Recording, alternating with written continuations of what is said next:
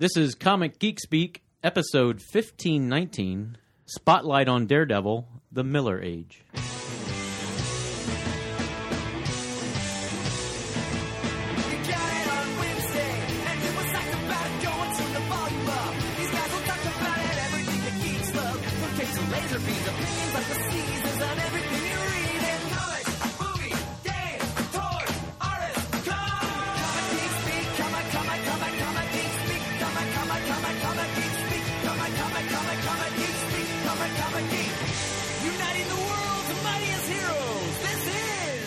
I'm Brian Chrisman. I'm Shane Kelly. I'm Adam Murdo. I'm Chris Eberly. I'm Kevin Moyer. And he's Kevin Moyer. Yes, I'm that guy. Conjunction, junction, what's your function? Welcome to the show, everybody. Welcome to another of our continuing series of spotlights on Daredevil for his 50th anniversary of his first publication in 1964.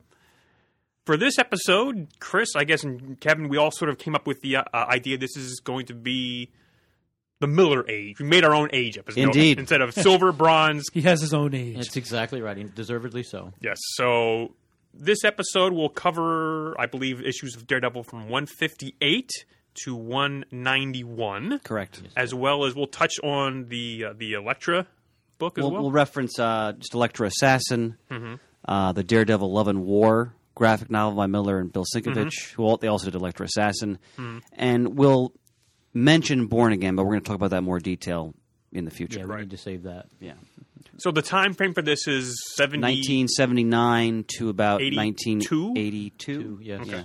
So, yeah, only a couple years, but 3 years of a lot going on. phenomenal. Pants, I have two things to say before we begin. You raised your hand very kindly. Yes, Sir. Go right ahead. First of all, I want to wish you, Pansy, a belated happy birthday. Oh, thank you very much. And as I listened to the last previous episode, Murd, I'll get you a soft cover anytime, baby.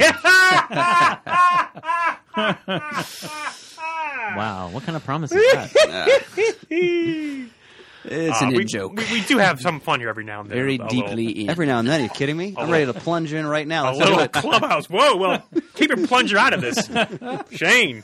Wow. This episode is brought to you by the fine folks at InStockTrades.com. Go to InStockTrades.com for ordering trades and hardbacks. If you see it on the website, it is in stock. Currently, there's save 70% on select Marvel titles. There is 70% on select Dark Horse titles. And you get 2% extra on your orders if you click there for details.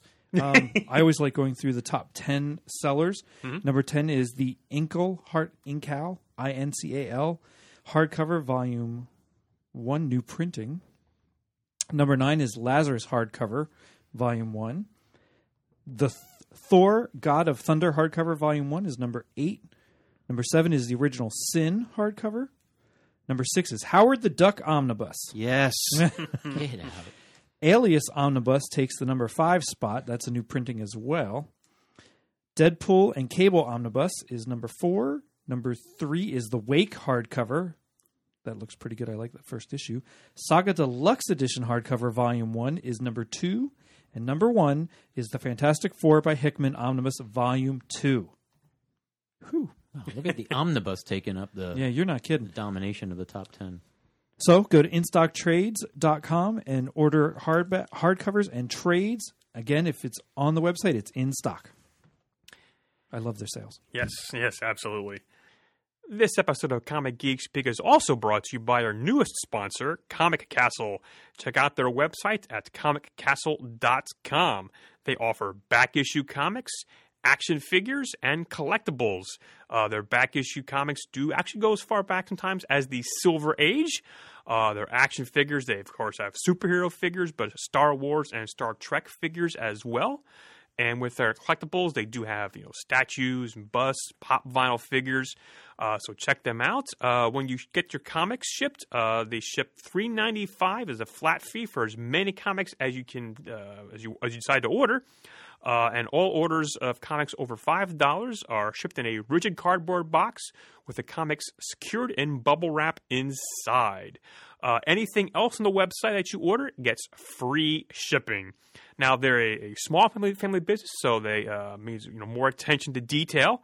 And they actually have created a code just for Comic Geek Speak because they actually listen to our podcast. So use the coupon code CGS10, that's CGS10 at checkout for an additional 10% off your order. They're adding new stock to inventory almost every day, so please check them out, comiccastle.com. All right, so yes, our own Miller Age is what this episode is going to be about with Daredevil. There may be some crossover into more of a Frank Miller spotlight because he's so very important. I was hoping to encourage that. Actually. Yeah, so okay, I have. So this is just going to be all over the place. Now, my question now, since Shane, Mert, and myself, I'm pretty sure weren't reading Daredevil at the time.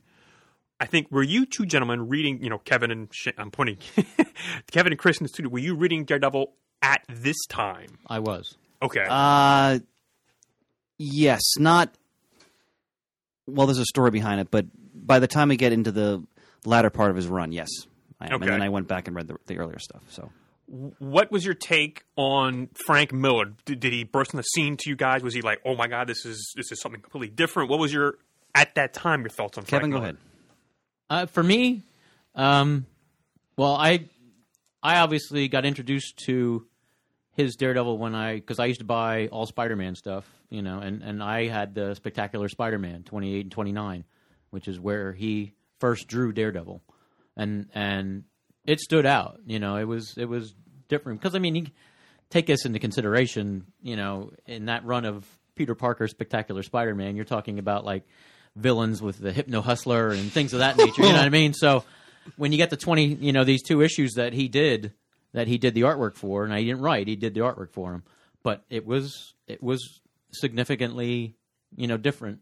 and I thought very cool. And it was unique because when I looked at how he drew Spider-Man and how he drew Daredevil, it was almost like natural. You know what I mean? It was like his Daredevil looked really cool. And Spider-Man looked good too. I used to look when I started getting into Frank Miller. Then, like when he was doing he did some Spider-Man, Amazing Spider-Man annuals, Yes. and he was doing covers and all this stuff, and I really got into him. And obviously when he was doing his run on Daredevil. But his art, for me, as somebody who came to comics as an art lover, yes, I really enjoyed his artwork. It was something that was, it was very profound for me. It's something I fell in love with right away. And I was enjoying the stories that he wasn't writing. And then obviously when he took over as writer, it just, went on an animal of its own. So, yes.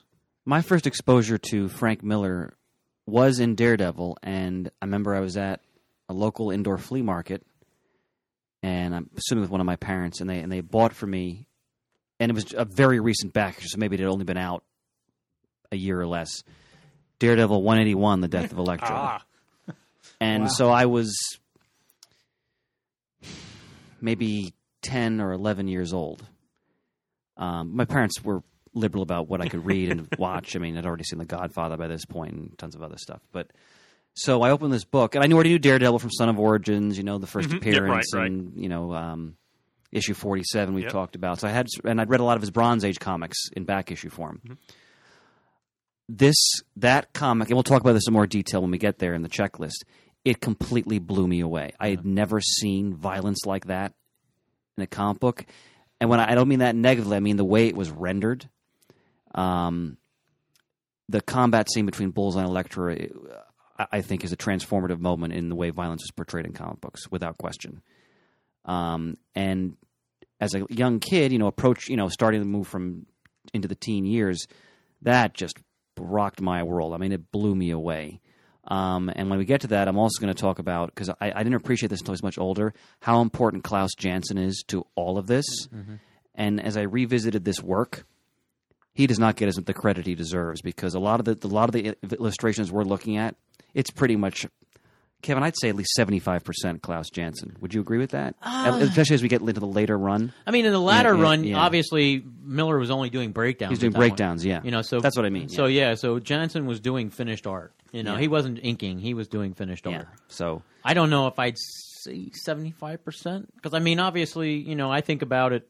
Well, at least 50-50 minimum. I would totally agree with. I wouldn't say 75, but I could go 50-50, because I think for the amount of issues he did finished artwork on, equivocate, with him also doing the inking. Yeah. You know what I mean? I I totally agree with that. So I'm sorry. I was saying that's an interesting point. I want to just diverge for a minute. I'm a big fan of original comic book art and walk on some of the forums, and there was some debate about this, who did what, especially when pieces go up for auction, who did what for that. Mm-hmm. And in back issue 21, which you have in the CGS library, it's all about devils, Daredevil, Blue Devil, and other things. And there is a nice article where they talk about Frank Miller and Klaus Jansen's collaboration, who did what when, like you mentioned, breakdowns. There actually was a quote I found online from Klaus Jansen. Real quick, it says, just to set the record straight, though, Frank went to 8.5-inch by 11-inch breakdowns on issue 179, not 185. And he was doing breakdowns on the boards for a handful of issues before that.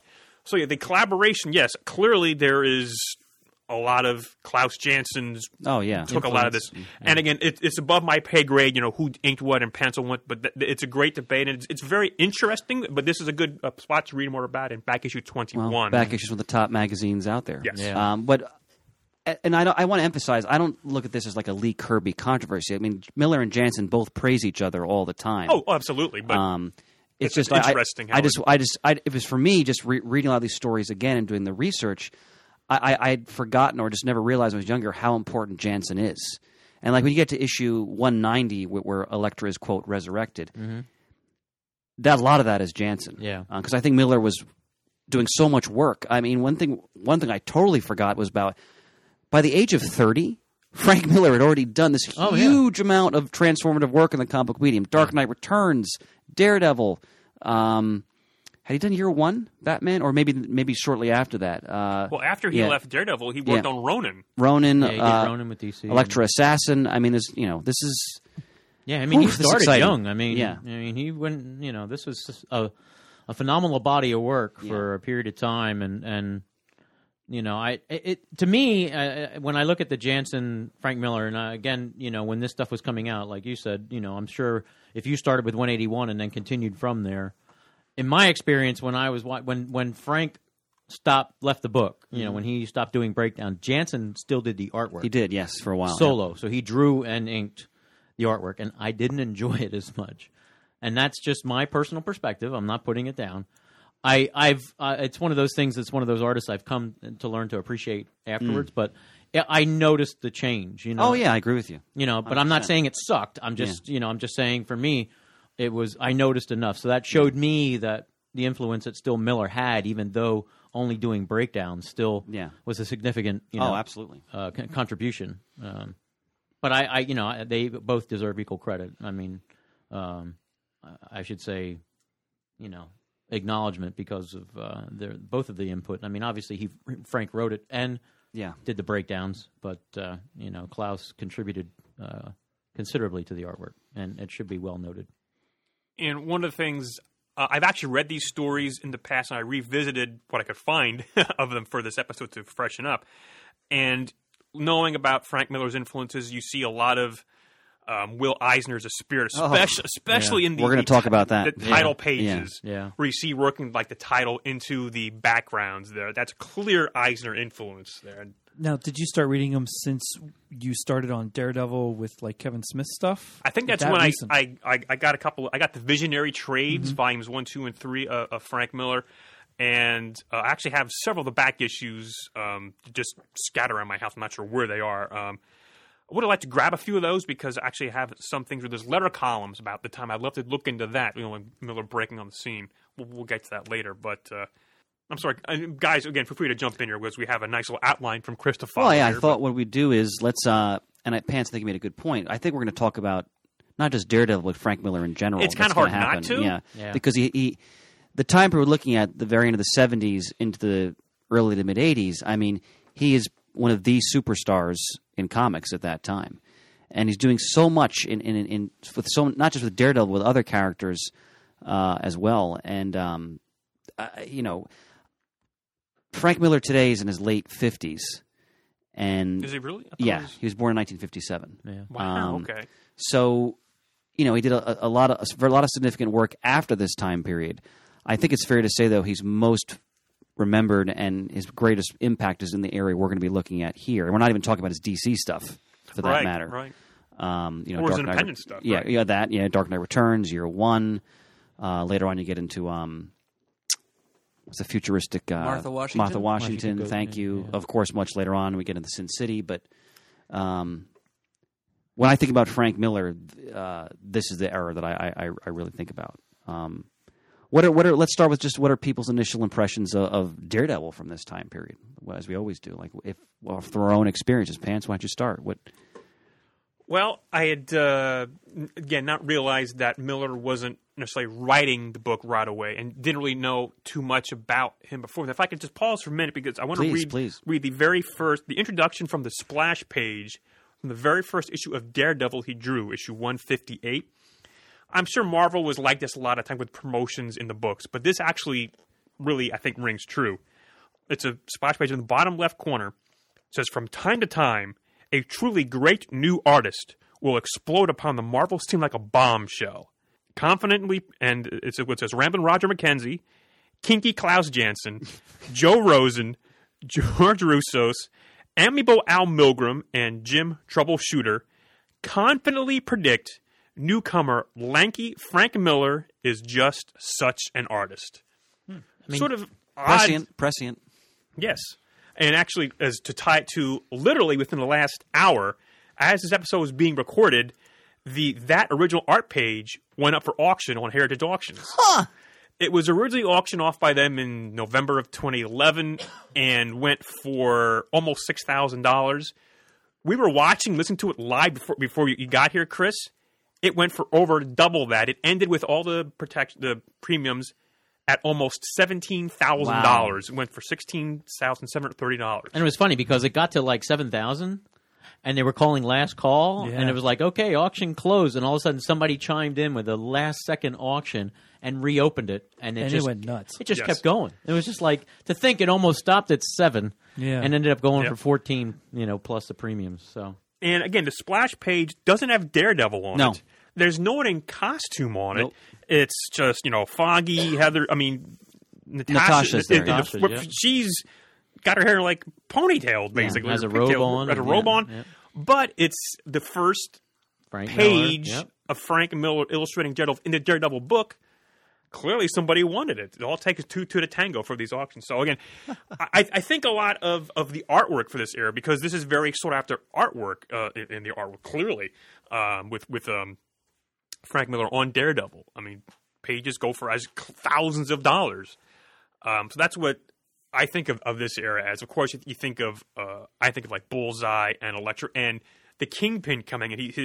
The first time I think we see Kingpin in Daredevil is this run here. We're going to talk about Miller completely transforms the Kingpin. Oh, absolutely. And his place in the Marvel Universe. Well, completely. and Yeah. Bullseye as well. Yeah. I Yeah, mean, absolutely. he really takes what has been before and just he puts his own spin on everything and creates this universe that is just so full and so rich, and characters you were already exposed to now have such depth. And, Absolutely. And it's just that's what's so compelling about this work is that these plots, and he had plots running behind that didn't come to fruition for issues, and everything seems so well thought out and so well produced, and that's what this and Munch and Sienkiewicz Moon Knight. This are the two books for me in this time period that were it. Completely influential and so profound. Oh, absolutely. That these books they just blew me away. I just fell in love with both of these, and it's just impacted me ever since. And there's just not much it's too much I can say about these things. But I love it. I love Frank Miller's take on Daredevil. It's just like, but peanut butter and jelly. They fit. It's so perfect together. It lends it. He loves. Frank has that noir, and like you said, with the spirit. Those type of influence. That's what he brings to this. So you got kind of a little bit of that superhero, but it's more of that crime noir that he brought into this book, which just is perfect. It's so perfect for this character. It fits so well. And to me, they were kind of real stories in a way, like with the storyline with the election, with the mayor election and everything that was going on behind the scenes. I mean, that stuff was, I don't know. I mean, to me, that was just, it was so fresh and so, and it added that element of realism to me. It was just, that was something that was really cool about it. And Here, sir. I love it. Shane? Now, Kingpin was primarily Spider-Man villain at that point? Oh, yeah. Yes. Okay. Since the Silver Age. Where was Bullseye before this? He was a Daredevil. Daredevil Bronze Age. Just always Daredevil. Yes. But he had only, up until 2, I think was his first appearance. We talked about in the last episode. yeah, I think we it was. in the last show we did. I mean, he had only appeared 3 times. 3 or 4, because there was that 2-parter in the TV studio, I Yeah, think. that was And then in there was the one before that 140s. where he attached the Daredevil to that ridiculous big crossbow. Yeah, And then So it before might have that been was his 4. first appearance. 3 or 4 times, yeah. But I mean, that's it. And they were just 2 single Yeah, just issues one and off 1 the- double, Yeah. and that was it. So he was just Marv Wolfman introduced him as a villain, and he's utilized a little bit. But spectacular. But Frank just explodes with him. I mean, just takes it and runs with it. Shane, what are your initial thoughts? Well, the only issue I've read is the one preparing for this is The Death of Elektra. I've never read any of it at all. Was that your first time reading that issue? Yeah. Yeah, it was. What's your impression? I'm curious because I mean, I took that issue and related it to when I first read G.I. Joe number 21 because there's a lot of silent panels in that issue Yes. that tell a great story with no words at all. And that that issue of G.I. Joe was the first one I read, and I thought, what the hell's wrong here? But the artwork is fantastic. I don't even know that I've ever looked at an issue was it Klaus Jensen who drew this? Or was Miller and Jansen. I don't know that I ever looked at any issues before that. I mean, I've paged through a couple trades here and there, but never looked at anything in depthly. But it was a lot of fun to read that issue. It was an experience because I had never done it before. I wasn't sure where everybody is because I asked Pants this if it's the end of or in the middle of a storyline. He said it was, so I'm kind of going in it just right in the middle of whatever, but I still got everything that was going on. It was interesting. Bullseye really had it out for Daredevil, and I think the artwork more than the words when those wordless pages came by really told the story very, very well for what Bullseye was trying to accomplish by getting Daredevil and getting Elektra. I had no idea the reason he was killing Elektra. It was such a simplistic, selfish thing. I thought it was grander than that. Not that it's still not powerful, but I was surprised that that's all it was. I mean, you figure. I mean, she was only introduced, 168. Yeah. 168, so 13 issues. Yeah. And she became a significant character in a short period of time. And this happened, and it blew the doors off. I mean, because something like this just didn't. It's not like Gwen Stacy came in, at issue 110 and got killed at That's a good 121. point. Yeah, that's a good You know what I point. mean? She was around for decades. Years, yeah. And so to bring a character in like this and have him work it into his past, because he implemented her into Matt's past when he was in college already, and I mean it just. Even though Miller admits, that Elektra was a ripoff of Eisner was a sans serif. Yes. Is that the character? I forgot. Female character? Yes. I mean, Sans serif or something like that? Something like that. Yeah, I mean, I'm butchering pardon it. me, but I didn't have anything notes in front of me. But he's openly said that this was, Well, she's a lethal femme fatale. right. So that was his influence for this character, and he wanted to do that for this book, and he introduced and created this character. And 13 issues later, he kills her, and it was like and he had to sell it. I mean, it wasn't he had to bring it in front of Shooter, and this is what he wants to do with it, and Shooter's like, well, sell me on it, and he went and gave him the whole outline of what he wanted to do, and Shooter's like, go ahead, do it, Yeah. So Wow. I'm sorry, sans serif. sans serif, yeah. So I mean, you think about it. Now he started on Daredevil when he was 21, 22. That's when he was drawing Daredevil. And you figure he was on from 158 to 168. So he might have been 22 years old, going on 23. Jeez. And he now writes and draws a main book that he regained sales because, like I said, it was bi-monthly. It was, in fear of cancellation numerous times. And now it's, it became a blockbuster. And the impact of that particular story, Shane, Marvel just released their beautiful Marvel 70th Anniversary Omnibus, which consists of stories that were voted by fans they feel are the top, most influential Marvel stories, and Daredevil 181 is in there. So I mean, it's such a significant story. I mean, and it's such a groundbreaking book. Yeah. I mean, it was beautiful to look at. And the storytelling, you said, I mean, and that's why I wanted to ask your opinion, because with a lot of silent panels, I mean, that really tells the strength of an artist. Because obviously you can draw well, but if you can tell a story, if you can emote, without having words and other, I mean, Miller was very prolific of utilizing negative space, I mean, you can see some of the things that he did in Daredevil. I mean, at first, his art was great, and it was very kind of, I should say, commercially successful, you know what I mean, in that, it was very anatomically correct, and, I loved the shading and the things. But obviously you saw when he became more and more comfortable, like you got to see more of that quirky, more bold lines, you know what I mean? And you see more of a significant style change for him. And so different from stuff that came later. Right.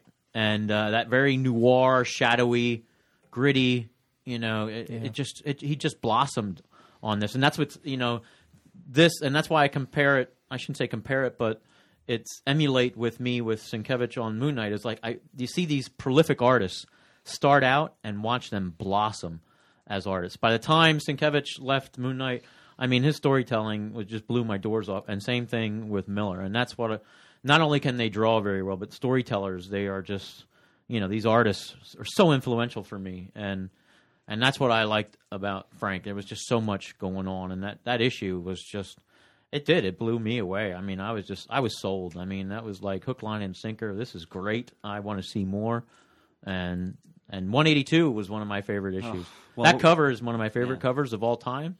And where he's grasping Elektra's graveside. Yeah, the tombstone. Yeah, I mean, just so much great stuff. We'll get to each issue. We need to start. Yeah, we need. Well, Murd needs to.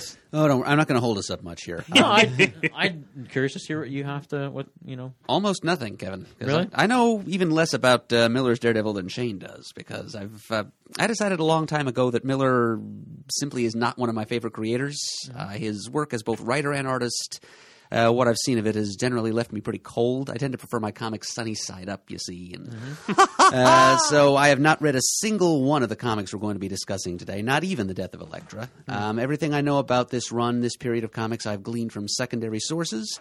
So I'm pretty much going to be keeping quiet and getting out of your guys' way here. You guys know the material. You love it. I'm just going to maybe interject a footnote here or there, but for the most part, I'm just going to settle back in my seat in the Lyceum and just enjoy the lecture. Look, my big hunk of love, you were never in the way. Yeah, exactly. And you clearly have notes on the legendary legal pad there. Well, so. yeah, this much pertains to the Miller age. But still, you have notes, so I'm always look to hear what you have to say. So one remark to make. Please. I will say this. When I was in college, I took a pop culture media studies class, which was kind of a precursor to my going on to earn a master's degree in that subject.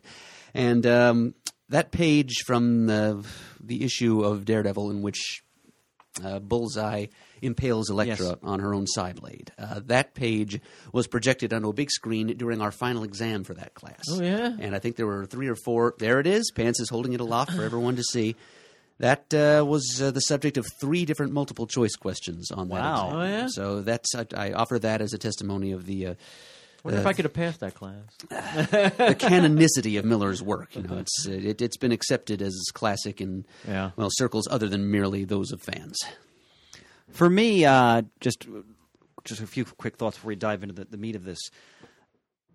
I've always, loved Spider-Man, as we've discussed, as sort of like my primary Marvel character. But as I started to get a little bit older and I was exposed to the Miller-Jansen Daredevil, I became so taken with the world that Miller created for this character. And I was trying to understand the film noir influences. I mean, I got all that later on. Oh, yeah.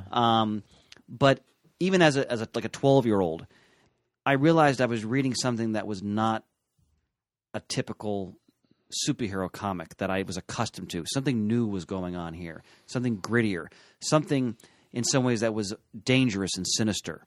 There was an unpredictability to what I was reading. It seemed like, I started with 181, and a major character is killed in a brutal fashion. And I realized, okay, this is not the stuff you've been reading from when you were little. This is something new. And as I got older, I really started to appreciate everything that these creators were doing with this character. And we have to, again, I think, appreciate, as much as I love the whole history of Daredevil, what Miller and Janson did with Daredevil. And really, when you think about it, along with other creators, what the impact they had on comics as a whole was so transformative when it came to bringing like a gritty, dark street perspective to books. And as we talk about Miller, like some of his other work, like Elektra Assassin, and also a very dark, edgy, satirical approach to what was going on as well. And I read almost all these stories in my omnibuses here just in the past week to refresh. I hadn't read some of them in years. And boy, does this stuff still hold up. And without this, you don't have Brian Michael Bendis' run, which is phenomenal. You don't have Ed Brubaker's run.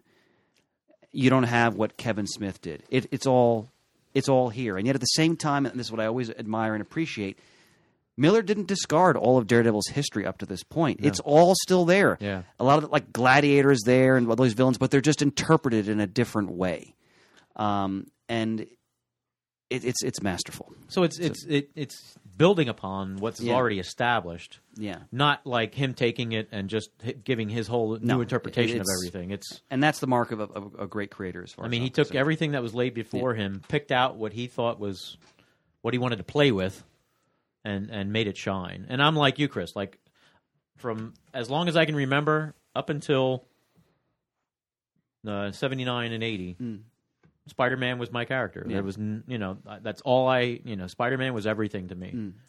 And then when those two books came out, I was like, it just totally flipped me on my ear. And I was like, it's just a different level. And not that Spider-Man was a kid's book, what I mean? It's just a different tone, too. Yeah, it's completely, and that, Moon Knight has his own unique macabre, kind of thing. And this was the gritty noir. And like I said, I never got the noir thing. I never read a noir book before, I get introduced to this. But now I understand and appreciate more to it than... And to add to the last thing I'll say before we plunge in is you start to realize as a reader of this that Miller is playing with the fact that Matt Murdock is unstable and that there is a mental toll to what he's doing as both a hero and a costume and then as a lawyer.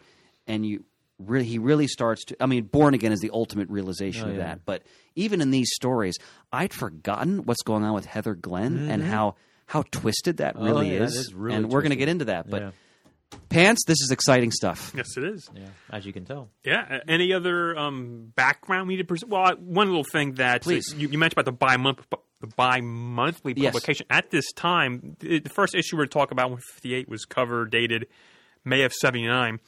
It did not go monthly until issue 170. Yeah. So it was still throughout all this... Well, the first part of this run was bi-monthly. Daredevil's numbers were struggling throughout pretty much the whole Bronze Age. Pretty much. And I know it was in fear of cancellation at least twice. And it went bi-monthly for a while before Miller was there. Mm-hmm. So, it was potentially on the chopping block. And within a matter of a few months from when he took over the book completely, they made it monthly. So that tells you right there, just based on, I'm sure, the sales numbers they saw. Mm-hmm. Well, you think, he started with 168, and if you're saying it went monthly at 170, it's only 2 issues that he took in total control of the book, and they decided to make it monthly. Yep. So. All right, so shall we? Absolutely, sir. All right. As you mentioned before, Frank Miller was raised in Vermont, and he was born in 1957, so he's 57 now. He came to Manhattan to try to break in as an artist in the late 1970s, I want to say around 1978. And in a very brief period of time, when you think about it, his work was transformative in the comic book medium. I think that's fair to say. And when we think about all that he and Janson and the other collaborators he had, all the ways they influenced the medium going forward in both good and bad ways, because there's always crappy derivations, it's enormously significant. So as we go through this, naturally we're going to be talking about, as Kevin mentioned, when we touch upon various issues, the influence of crime noir that Miller brought to Daredevil, which totally changed the tone of the book completely. It went from, a fun, sometimes quirky superhero comic to the underbelly of the Marvel Universe that we never knew was there until this, basically, to some degree. For example, we're going to be addressing many times, you go through the checklist, just how radically the Kingpin has changed by Miller's take on that character.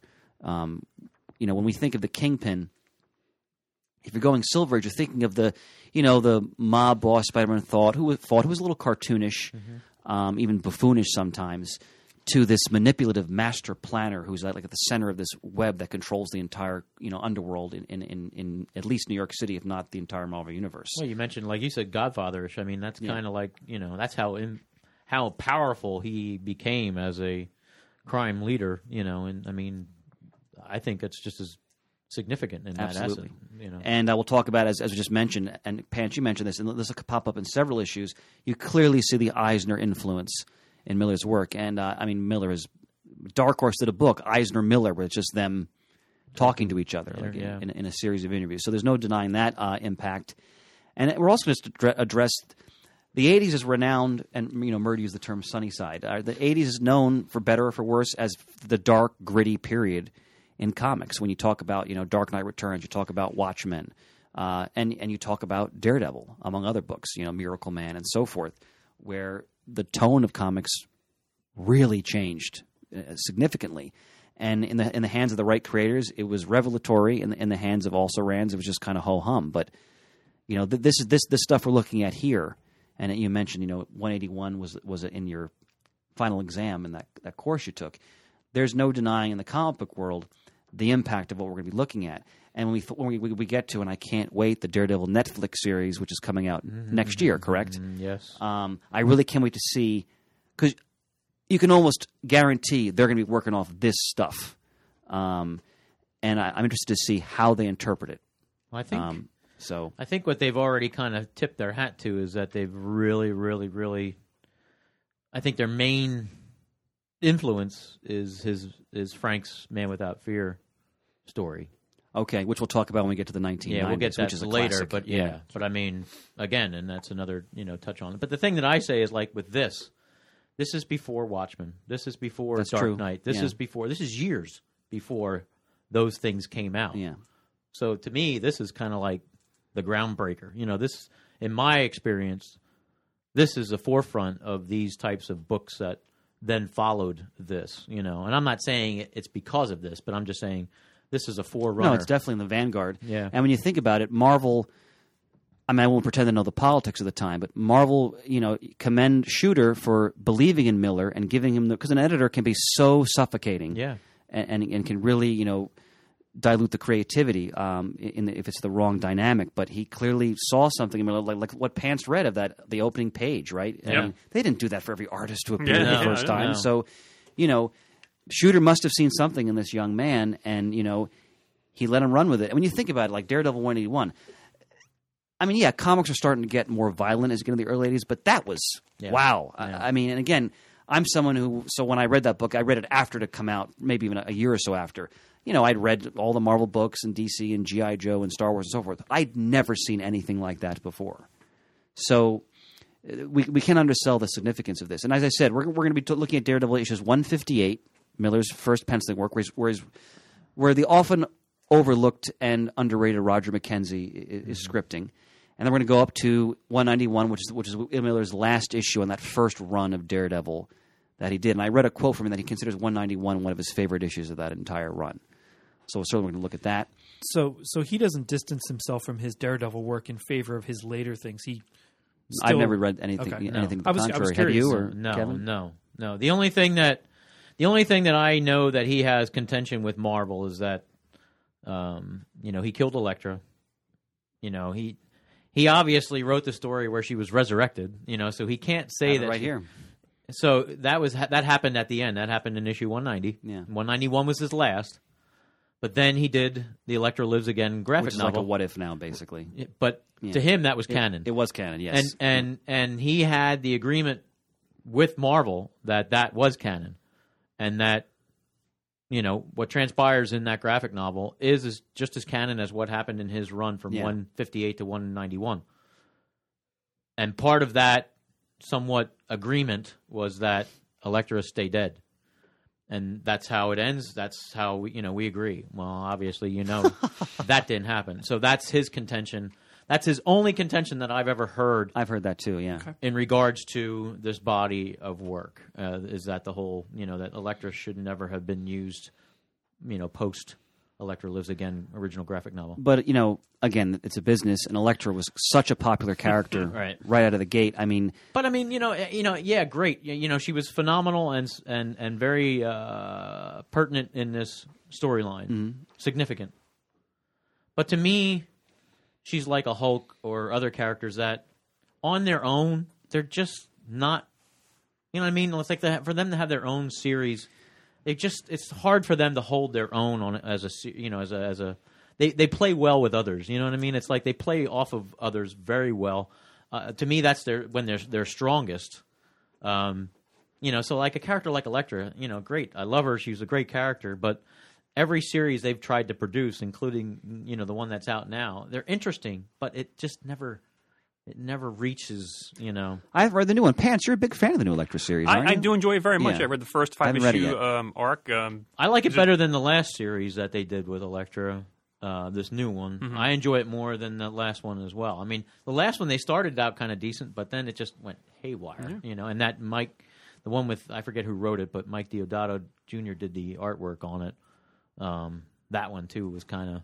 Oh, I thought that one was dreadful. It was. I remember That's that what one, I'm saying. Yeah. I mean, that one, but then after that one was the one where Greg Horn was doing all the covers. You know what I mean? Yeah. Bendis wrote some of those. Yeah, I and think. we started the first 6 issues, and it just never took off. I mean, So this, I agree that this newest one is probably by far the best one. As far as being a fan of Elektra is concerned, but it just to me, she's never reached the height as she was in this book, in this run of books. Well, which we're going to be looking at in detail. Just to get a little bit more background about where Miller is at this point. So he arrives in New York City in the late 70s, and based on what I read, he initially picked up a few jobs with Gold Key, and then he moved on to DC. And again, from what I read, apparently Vince Colletta, who we all know is a controversial inker from the Marvel bullpen, Boy. Yeah. he was working at DC at that point and apparently saw something in Miller's work.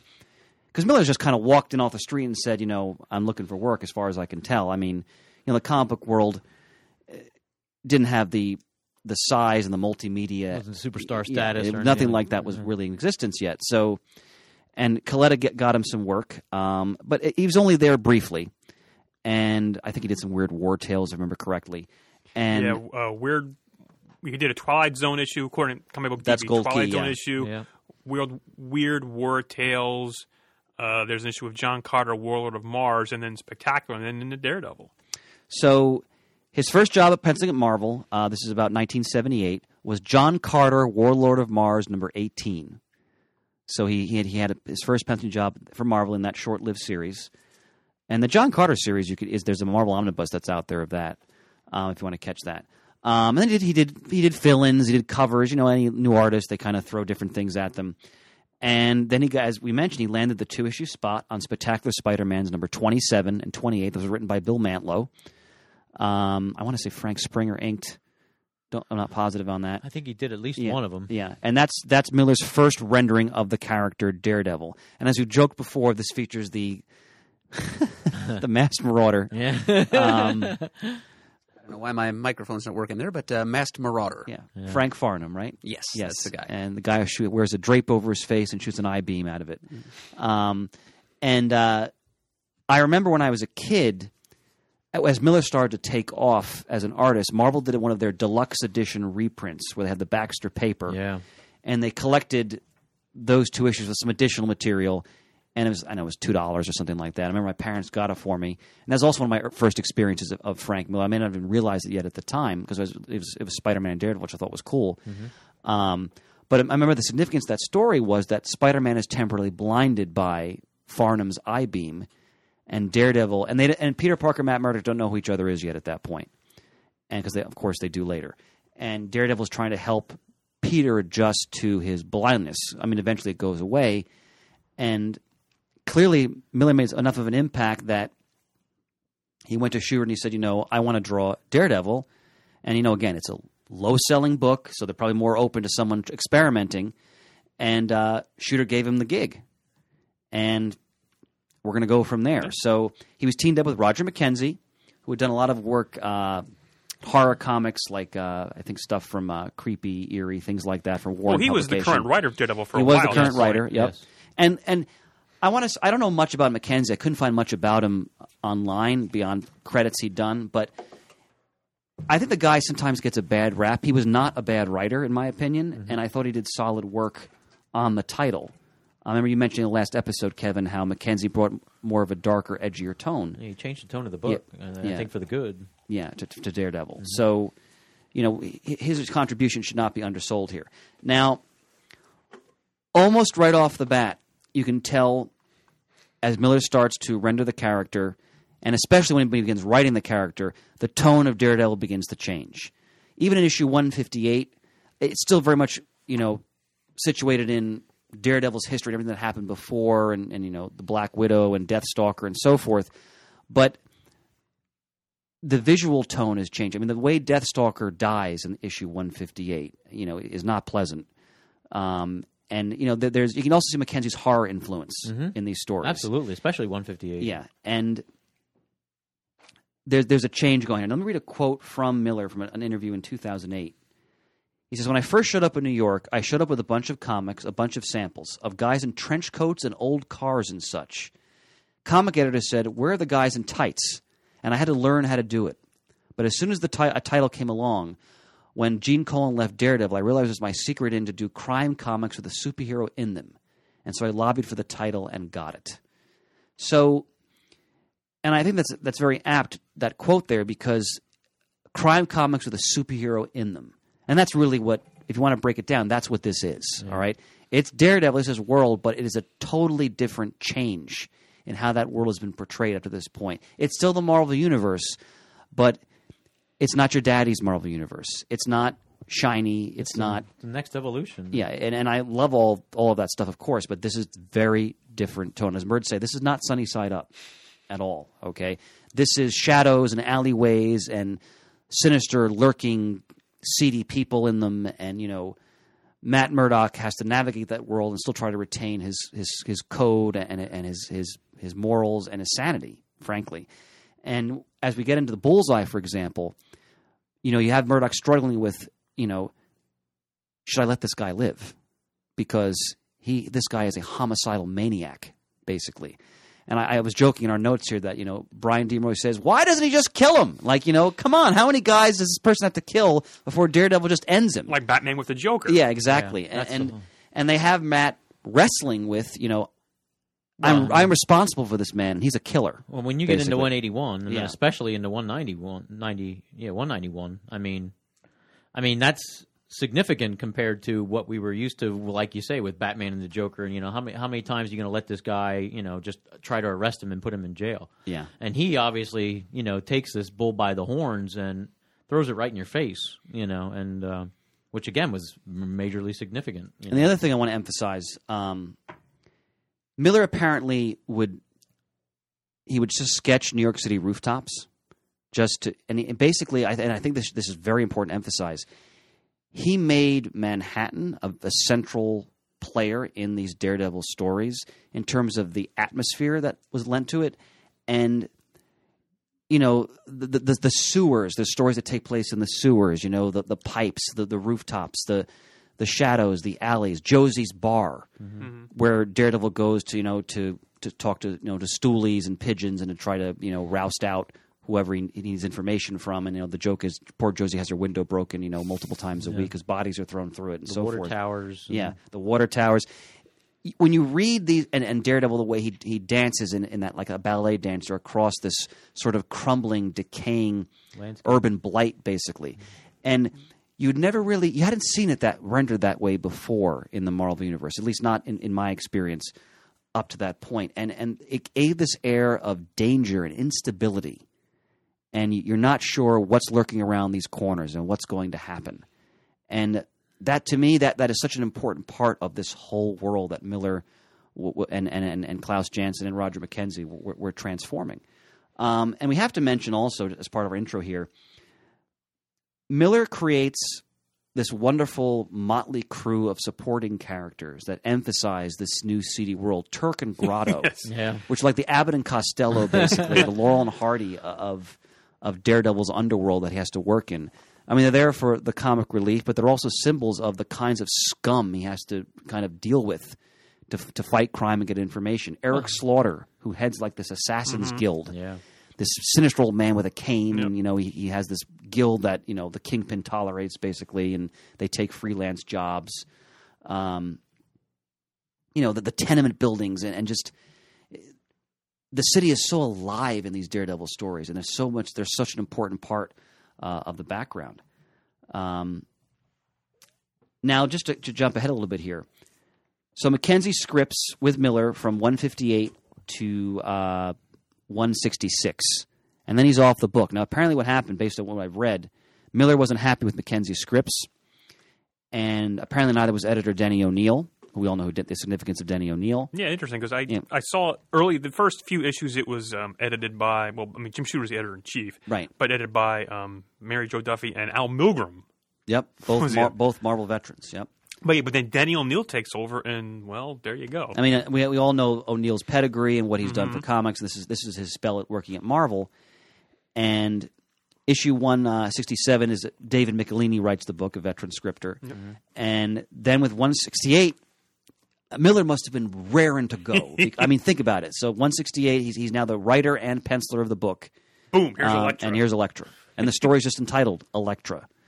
And it goes from there. And we have to also emphasize Daredevil's traditional rogues gallery that we've talked about in our Silver and Bronze Age spotlights, it's still there, but Miller kind of picks and chooses who he's going to use. Like, you don't see Manbull, for example. Yeah. You don't see the owl. You don't see Mandrill. You don't see any of those characters. Sorry, Murd. But some of them, like Gladiator, show up. But they're just... I'll get over it. Yeah, they're just... Chris is all the mandrill I need. Dear Lord. I knew that softcover comment would elicit some great material. It's just all dick jokes from here on out. Outstanding. So that traditional rogues gallery, it doesn't disappear. It kind of takes a back seat, though, except for Bullseye, who's radically transformed, basically. And it's as much the criminal underworld now that Daredevil is dealing with, kind of faceless, punks and thugs and underlings of the Kingpin, as much as it is, quote, supervillains. And for much of Miller's run, there aren't really many supervillains, quote, in it. No. The Gladiator appears, but he goes through his own transformation, essentially. The Owl doesn't show up at all. No. Stiltman, after a fashion. After a fashion, exactly, in an amusing way because it involves Turk. Yeah. But it's very much the underworld. And then there's ninjas. Oh, well, thank you, Pants, because all of us who grew up in the 80s, we all remember in the pop culture zeitgeist, I'm sure Shane can speak to this, ninjas were just kind of everywhere, right? I mean, they show up in G.I. Joe. There's all these like bad B movies showing up now with ninjas, like American Ninja, with ninjas in them. And for whatever reason, in the 80s, ninjas were in the pop culture zeitgeist. I'm not sure why. I just remember as a kid going to flea markets, you started to see ninja stuff everywhere, like the any costumes. farmer's market. Yep. Yeah. And they very much became a part of Daredevil. So you had this fascinating synthesis of like the gritty underworld and then this mystical ninja aspect to it. And somehow he made it all work. I mean, it's fascinating. Of course, we'll get into Stick and all of that as we move on. We also have to mention how important Ben Urich is in this time period. Yeah. We mentioned how he was introduced by Mackenzie. Damn it, I can't remember the issue number off the top of my head. Murd brought up in the last episode. I'll have it for you in a minute. Number 153 was his first appearance. Thank you, sir. 1978. Thank you very much. And Urich is, I mean, besides Foggy, he's probably the most important supporting character in this era. I mean, he's way up there because A, he's going to discover Matt Murdock's identity. B, he's going to not reveal that because he feels that, Daredevil is too important to expose his identity. And Urich's narrative voice in this book, and even more so in Born Again, is so important, I think, to the whole feel of the comic book. And I can't imagine today if they created Ben Urich, they wouldn't have him smoking because smoking is so seen as taboo. But it's so intrinsic to his character. in this time period. And when I think of the Daredevil movie, they so blew that character in that absolutely. movie. I mean, Absolutely. they just did not get it at all. And he plays such an important role in these stories. And I also, we're going to be really touching upon, Miller starts to explore, especially getting the latter issues here, Matt Murdock is not mentally stable. I mean, he exhumes his dead lover because he thinks she might still be alive. So, And then plays Russian roulette with his main villain. yes. So, and I mean, again, Born Again is like the consummation of that theme as well. But, and other writers have since picked up with that, and when you think about it, this is a man who puts on these tights and runs around the city in the most dangerous parts, beating the crap out of criminals with his bare hands. You're going to have issues. And the people in your life, and this is, I think, one of the best parts of this run and going forward, they explore that if you are close to Matt Murdock, you're going to suffer because of it. Like, there will be fallout and blowback in your life because of what he's doing. All the women in his life, Foggy, everybody, Ben Urich, everybody's affected because, not because he wants them to get hurt, but It's just you're part of the fold. I mean, exactly. it's that environment, and it's if you're in it, you're magnetically attracted to it. And again, we're going to talk about Klaus Janson and how important his role is, and their synthesis. They're such a wonderful team because they did Dark Knight Returns together too. Yes. So, there's quite a legacy there. And the last thing I'd say before we kind of jump into the checklist and before we have other comments from other the rest of us is, I've often reflected on the fact that when people think about Marvel characters in like the popular culture, a lot of the average person doesn't really think about Daredevil too much. And we think about, even before the movie in the 2000s, Daredevil didn't appear much in multimedia. I think he appeared in like Spider-Man's Amazing Friends once. Was he in that TV movie with the Hulk? Yeah. Well, we'll talk about that probably next time. Yeah, next time, But yeah. that horrible black costume. But and he appeared in the Spider-Man cartoon from the 2000s. I think he was in that, or the 1990s. 1995, yeah. So He was in the Fantastic Four. That's right. He was in cartoon that too. from Yep. the 90s. that's right. So he had very little exposure in terms of multimedia. And, But- and go even ahead. with merchandise and things like Very that. limited. I mean, it wasn't until Miller came along. Then he had some T-shirts. I got some posters. T-shirts Yeah. and stuff like that. That was about it. That was Yeah. about it. I mean, Yeah. all the other heroes that most people were attracted to, you could get stuff all over the place. And Daredevil, it was like there was a character I loved, and I was like, I can't find it. You know what I mean? So anything that came out, I snagged. I remember you going crazy when the figures came out, that first Spider-Man wave, before there was a Marvel Legends getting Daredevil. That was the wave associated with the cartoon. No, this was that after was with that was all the the s- articulation. Okay. That was the Spider-Man Classics line. Okay. Where Like, and there were a couple figures of Daredevil throughout history, but Yeah. nothing like this. Yeah, he was in. There was two figures that he appeared in before that Spider-Man Classic line, but that Spider-Man Classic line was obviously the most articulated and most, anatomically well sculpted. And then the thing that was is that they did the red figure, but then they had the limited yellow costume, which was virtually impossible to get. And I have a whole story behind that, but we'll get to that later too. But it's keeping that in mind, that very limited exposure to the wider public consciousness. What I find amazing is, many would not say Daredevil is an A-list hero in the Marvel Universe, but his series, in terms of inspiration and impact on fans and other creators, I think ranks at the top of all of the Marvel titles. When you think of what Miller did and Janson, and then after that, Brian Michael Bendis and Ed Brubaker, and what Mark Waid is doing right now. I mean, Daredevil is one of the most distinguished, I think, creative legacies of any of the Marvel characters. And when you think about the impact he's had and all the great work that's come out of this character. So, and I think a lot of that really starts here.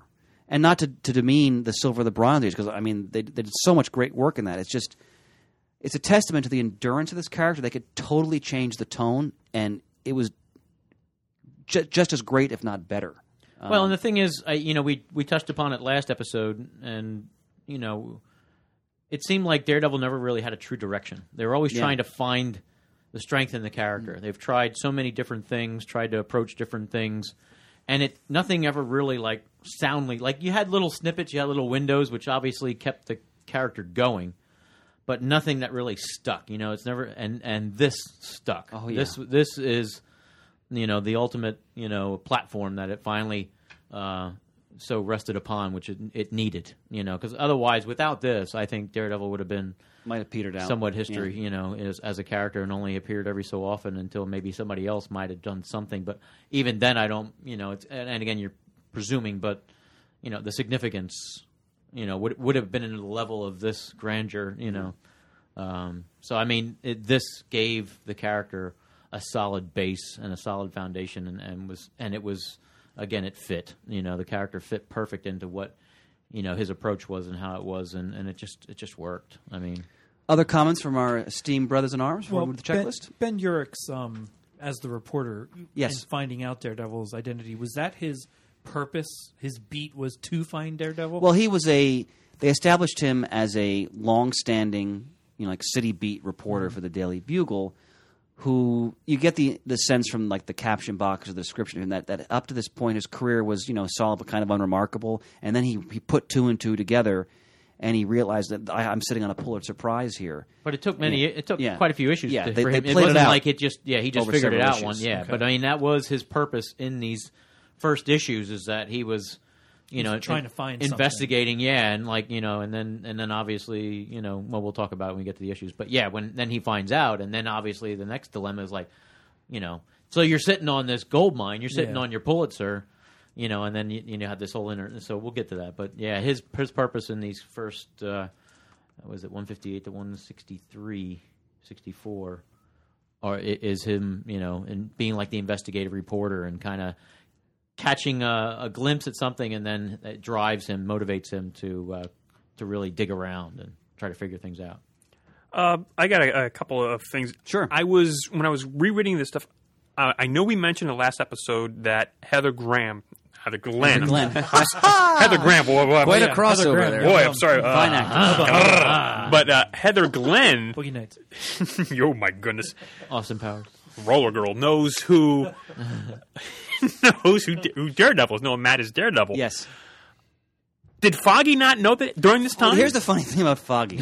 Foggy His so aptly named. Foggy is clueless about this until, like, the Bendis run, Yeah. right? He doesn't find out until the 2000s Yeah. that Matt Murdock is Daredevil. I didn't know that. And they He have- never knew yeah. Matt was Daredevil. By they- then, half the world knows. Yeah, so. and they even have and they even have excerpt like little blurbs, like thought balloons or word balloons in this Miller stuff where Foggy's saying, geez, Matt just kind of disappears. I wonder where he goes. I'm like, Foggy. Foggy. I mean, I'm telling you, he's so aptly named. Yeah, he doesn't know for years, Wow, Pants, for okay. years. And then the other thing, when I read, a lot of Batman issues, they don't mention in like every couple so often, that his parents were killed. They don't, put that down your throat. But in this run of Daredevil, I saw several times they mentioned, I was blinded at a young age, and they kept going over his origin. It seemed like every 5 or 6 issues. That's a very Marvel of technique. of okay. that time Okay, I period. just to took me out a refresh little for bit. if there's a new reader, Yeah. okay. right? They want to, and you're right. You see that. Well, and again, you look at how the title was struggling, and then it seemed to gain a resurgence when Mackenzie and Miller, did their collaboration, and then when Miller took over, it obviously gained a much larger surge. So, I mean, you think you're drawing in new readers, so that was their way of, kind of keeping you up to date, so to speak. If you were a new reader or whatever, That's like in every X-Men story, Wolverine constantly repeating, "I'm the best there is at what I do," Okay. and that type of thing. So. Okay, well, I think it's interesting to also note that we've been talking for an hour and haven't even gotten to the issues yet. There's just and I mean that in a good thing. There's Yeah. just so Yeah. much. it's so significant. Thank you. Yes. Well, let's plunge into the checklist Let's there, do it. Pansy. Let's do it. All right, now issue 158, and Pants talked about that first page of original art. Yes. All right, that's Miller's first, not penciling the character because that was his Spectacular Spider-Man, but Right, on the right, right. Daredevil title. It's Roger McKenzie scripting, and now they bring in, sort of a holdover major villain from Daredevil's Bronze Age, which is the Deathstalker. This is the late 1970s, and the Deathstalker, who used to be the Exterminator, which Murd has talked about in the past. He was caught in some limbo dimension with the Exterminator, so he's like kind of shifting, like he's like a ethereal figure. Yeah. And he has like this death touch, and because he can phase. yeah, that's right. He can phase in and out. And he and Daredevil, they fought several times in the Bronze Age, And this is kind of like their climactic battle. He's attacked Daredevil's like loved ones and the Black Widow, and the Black Widow and Daredevil are not together at this point. That should be also emphasized. He's with Heather Glenn. I'll never get that one. We'll talk about that later. But Natasha's still in his life, and Becky is secretary, and Foggy's fiance, Debbie Harris. Debbie Harris. Thank you, sir. So they end up fighting, and the Deathstalker had recruited some of the Annie men. Two of which he murders himself. In that they deliver, I think, Daredevil to him or Matt Murdock. Matt Murdock, yeah. And then he kills both of them. Yeah. I think it was Catman and Birdman. Birdman. No, it was Gorilla Man. Was it really? Yeah, Birdman was left behind at the Black Widow. I think defeats him. Oh, yeah. And in the final, he goes, "Catman, Ape Man, look out behind you!" Oh yeah, Ape Man. Thank you, sir. Dutch. And in this final battle, Deathstalker's insane from the physical condition he's in. And he's lunging for Daredevil, and he phases into a tombstone, but then he loses control, and then he becomes solid again. And it's not a pleasant death. I mean, he dies entombed halfway through this tombstone. The title of the story is A Grave Mistake. Well done, sir. He was a madman, an insane, inhuman murderer. He brought death to everyone he touched, and it finally caught up with him. But I like you said before, I think that it really you felt that kind of influence for that character with Roger McKenzie, with his take on the character, Absolutely. with his horror background and stuff. It was, and again, so I mean, you talk about Frank coming in and making a significant impact with his art, but again, I think credit goes to Roger McKenzie as well, because with these stories that he was scripting and the ideas he brought to the character, it just gave a really fresh new tone to the character. Absolutely, I couldn't agree more. Now, I should also mention that the Black Widow has returned to Matt's life in this time period because she really wants to rekindle their romance. And we're going to look at how Matt is actually going to reject her. And not her friendship, but, to return to their romantic past.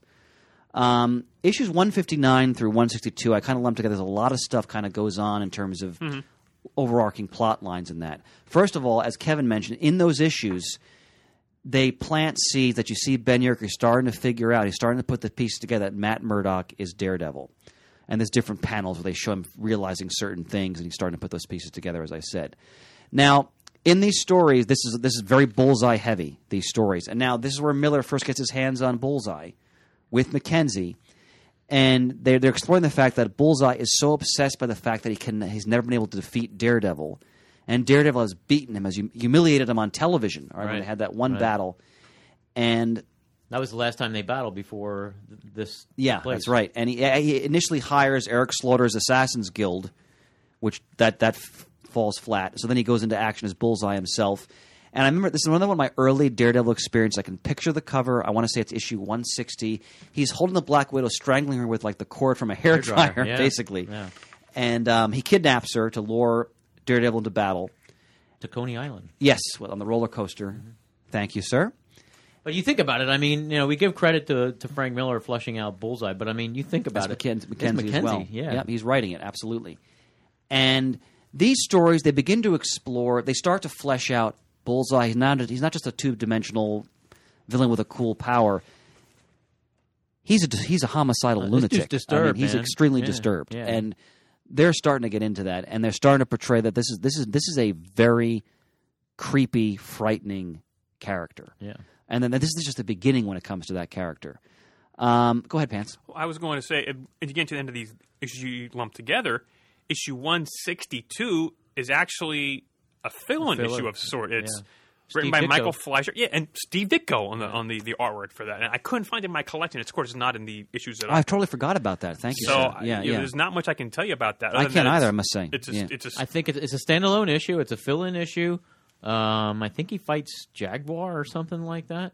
And it's Steve Ditko doing the artwork, and because it's such an abrupt thing, you know what I mean? It's like it's like wow, really, and then obviously 163 comes along, and it's like, well, this is a favorite of yours, my friend, because absolutely. I consider this a classic Daredevil story. The Hulk is running amok, enraged in Manhattan, and Matt is I think he's at a function of some kind, because he's wearing a tuxedo, and through his senses, he realizes the Hulk is nearby, And this is where, again, you go back to Daredevil 7 with the Submariner battle, right, from the Silver Age, where you – and this is always one of the great things about the Daredevil character, Matt Murdock. He is the man without fear because he's going to go out and try to calm down probably the most powerful creature walking the earth, essentially. And you think about it, I mean, granted, he's Daredevil. He has no superpowers, so to speak. But, I mean, you think in any other comic that this would have happened, they would have put on their costume and battled the Hulk. Yeah. His approach was to not. His approach was to get to him, try to calm him down, and stop the destruction without battling him. And initially it works because he does revert back to Bruce Banner, and Matt takes him back to his brownstone, and he's trying to help him. Yeah, he gives him a meal, gives him a place to sleep and rest, and then take the pressure off. And then Bruce tries to leave the city, but he makes the mistake of getting on the New York City subway system. We both made a mistake, haven't we? And the art is great because like one guy spills like coffee on him, and people are like nudging him, and one guy's blaring his boombox, and the stress starts to build, and he becomes the Hulk in the subway car, and he goes on a rampage. And then Daredevil does don his costume and tries to take him on, and he gets the living bejesus kicked out of him. Yeah. I mean, he ends up badly injured in the hospital. And he almost stops him again. Yes. Yeah. But it was because of the police. Yeah. Because he finally got to the Hulk. I mean, he battled the Hulk and got the Hulk to stop again. Yeah. And the Hulk's finally starting to listen to him. And the police shot at him. And he They fired at him, realizes that he's, the Hulk kind of assimilates. You think about it. You think Foggy can't do this, but the Hulk kind of, that he's, Daredevil's talking to him and trying to calm him down. And he kind of associates with what happened with Matt Murdock. And the Hulk starts to calm down. And it starts to, and then, you get the itchy finger of a policeman, and he fires and shoots the Hulk in the back of the head with a round, and that's like a fly stinging him, basically. Yeah, and it just pisses him off, and of course, guess who got? Yeah. And then in the next issue, 164. I'm sorry, go ahead, sir. One more thing in this issue. Again, I'm going to throw my art hat into the ring. The title splash page from this issue, of course, called Blind Alley. And it has a little bit of the incorporation, a little bit of Eisner-ish. But this page is actually right now up for auction on Comic Link. Oh, yeah? How much? This one is actually inked by Joe Rubenstein. Yeah, Joe Rubenstein. And now it's got about 2 weeks to go in the auction. Yeah? It's already at $3,400 with 40-some bids. Well, if I don't go to London next year. Well, again. Because I do. This issue was what, I ended up getting 181 before this issue. Me too, yeah. So 181 hooked me, and then I went back and then read, and then from 181 on, I've been a reader.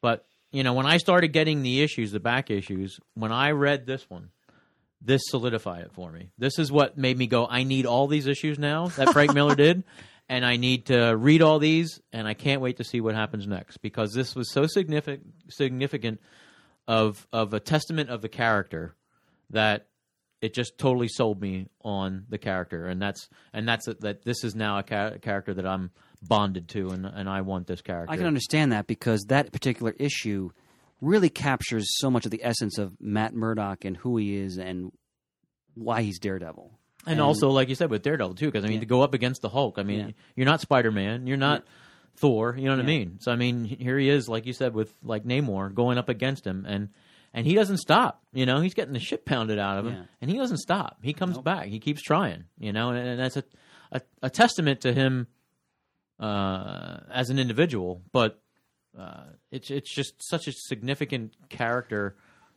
building story. And once again, I always have to when I think about that theme, I have to go back to what is the Daredevil Bible, which is Born Again, and there's the great scene where he's so badly injured, he's in the gym hitting the bag, and he just says, "Never give up, ever," and that's the character. It is basically. Now, 164, Daredevil's in the hospital. Natasha's there with him, and the Avengers, and they have all the heroes come in. They all keep saying, the FF, Power Man, Iron Fist, Natasha, is there anything we can do to help? But he recovers, and this issue is key because Ben Urich comes to visit him at the hospital, and because they have a relationship. Well, Ben Urich, I forgot to mention this. I want to mention this. In 163, when he's fighting the Hulk, is it Natasha? Heather Glenn is in the crowd, and she sees. That's right. You're right. Yep. Him that's right. fighting the Hulk, and she's Matt. concerned, and she yells, "Matt!" Yep. Yeah. And Ben's next to her, and he's like, and there was the final piece of the puzzle. So, but 164 is kind of like this is where Ben comes in. Yeah, and basically, it's also a way to recap Daredevil's origin. Exactly. Like I mentioned before, they quite a lot. Because Matt, they already have established Matt has such respect for Ben Urich that when Urich confronts him with it, at first he tries to deny it. He goes, "No, I am Matt Murdock," and he tells him his whole. And this is the first time, because you mentioned this last time, where they show the actual isotope hitting him in the face. Right. Basically, it's like an actual radioactive isotope. And you wonder, is Ben going to reveal it or not? And then at the end, he burns all his notes. He says, which again says something so much about his character. And right there, that establishes how important their friendship's going to be. And Ben basically saying, you're too important to this city. I can't expose you. Right. Basically. Issue 165. Natasha wants to be back with Matt, and Matt rejects her for Heather Glenn. I don't know. He's trying something new. Yeah, he's trying something new, I guess. That's but, that's how I took it. I'm just being silly here, but you've got, to be trivial for a second, one of the most beautiful women in the Marvel Universe, who is also a crime fighter, who knows your secret, who can share your life with you in a way that is equal, but you're going to reject her for the basically alcoholic, party girl, flighty socialite who's already probably mentally unstable. Well, I think it's something that for him. I mean, and love is blind. Yeah. It's good night, everybody. It's something. I think he tried something different. No, you're right. And I think people do that. Sure. Yeah, because I mean, obviously, he tried the thing with Natasha. And God bless him. I don't blame him one bit. But I think what Heather represented was the Matt Murdock side of Daredevil. No, I agree. You're right. And I think he tried. This is like silly. him trying. Yeah, I know. But I'm just saying that's my rationale of it. That's how I perceived it. And I was like, this is him trying. Maybe instead of embracing the superhero relationship, let's try embracing, somewhat quote unquote normal. But I mean, obviously, Heather's not very normal. Not especially what happened to her father, which we talked about in the last episode. Right. But what I think you made a good point. I think you hit the nail on the head, actually, because in a lot of characters, they have that struggle where they try to balance the superheroic identity with their normal life. And even though it didn't work out that way, I think you're right. I think Heather, kind of like Karen Page would have if they had stayed together at that point, she represented that. But of course, as we mentioned, anyone who gets sucked into Matt Murdock's orbit, that means they're getting sucked into Daredevil's orbit. And it's probably not going to end well. Yeah. This issue he fights Dr. Octopus. Which, again, there goes to that theme of him pulling with Spider-Man's characters. You know? But it was fun. Oh, it's a great battle. Fun. And Heather actually helps him in that battle. So I don't mean to suggest... Because it was Glenn Industries where they fought. Right? I think he was trying to steal adamantium or something like that. Yeah, because he wanted to make arms of adamantium, wasn't he? Yeah. So I don't mean to say Heather's not an important character, because she's a very important character in this time period. Yes. Now, issue 166, Foggy finally marries his longtime love and kind of femme fatale, really, Deborah Harris. And Matt, of course, is almost late to the wedding, and he's got to bring the ring because he ends up having to fight the Gladiator, who, remember, the Gladiator goes back to the Silver Age. He has the buzzsaws on his wrists. Mm-hmm. He's deluded. He fancies himself like a gladiator from ancient Rome, and clearly not mentally stable. And Mackenzie and Miller flesh him out more as a character. Yes, absolutely. And his either social worker or probation officer, I forgot which, she's trying to get him to go the straight and narrow, and he goes on a rampage. He murders a security guard in some kind of museum, but ultimately Daredevil's able to stop him, and they're going to pursue more with him down the road. He actually becomes sort of a supporting character to some degree in the Daredevil story. Yeah, like a bit of a team up later on. Yeah, with Mr. Melvin Daredevil. Power. And now 166 is Mackenzie's last issue. He's then fired from the book.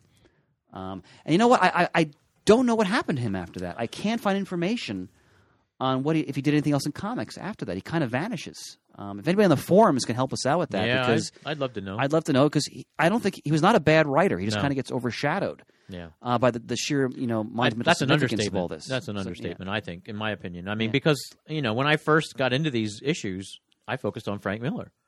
I didn't really pay much attention. Me too. It wasn't until I was like, wait a minute, Frank didn't write all these, But it's always Frank Miller's run on Daredevil, and I understand it. But I mean, at first, I didn't catch that it was Roger Mackenzie. Well, yeah, because I'm holding the first, because there's two, but the first Daredevil omnibus, and it's by Frank Miller and Klaus Janson. Yeah, and I understand why for all kinds of reasons, but I sometimes wonder if it's one of those things that did Frank, kind of co-plot or even, maybe throw some ideas, work with Roger McKenzie.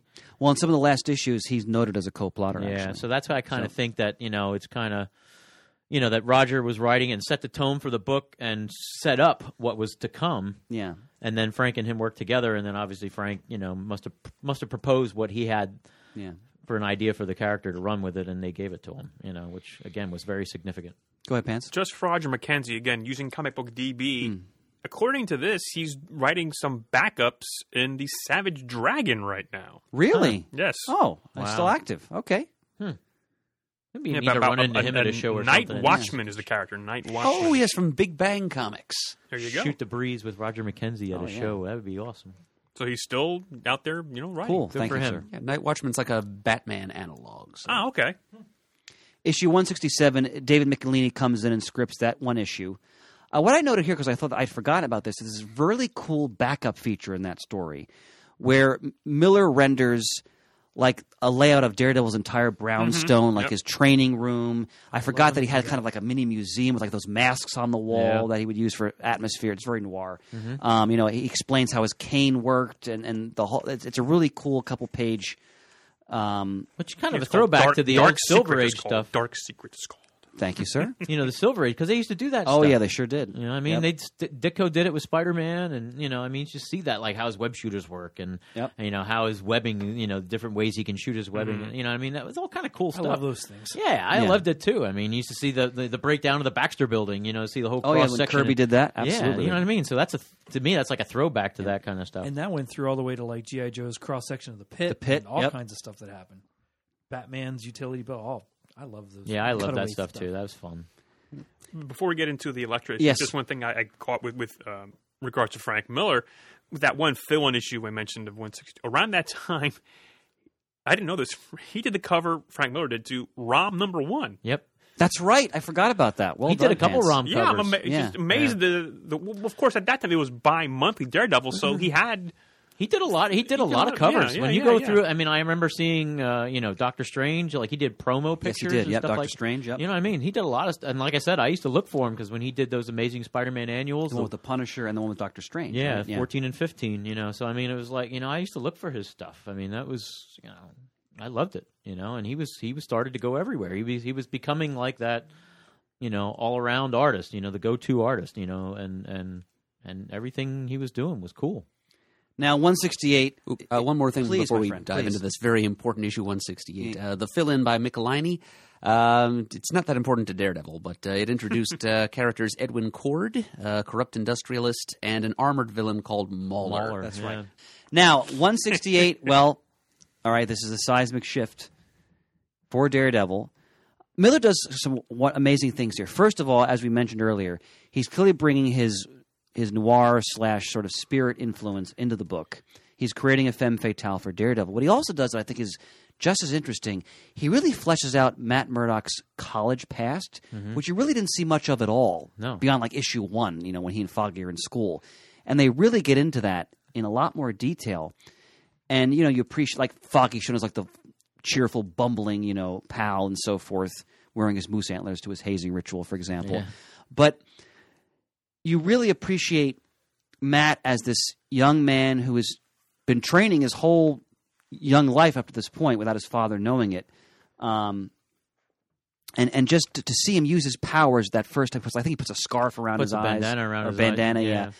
And It was a scarf. Yeah, I think you're right. and I love how he asks Elektra out, and she initially rejects him, and the implication is because you're blind.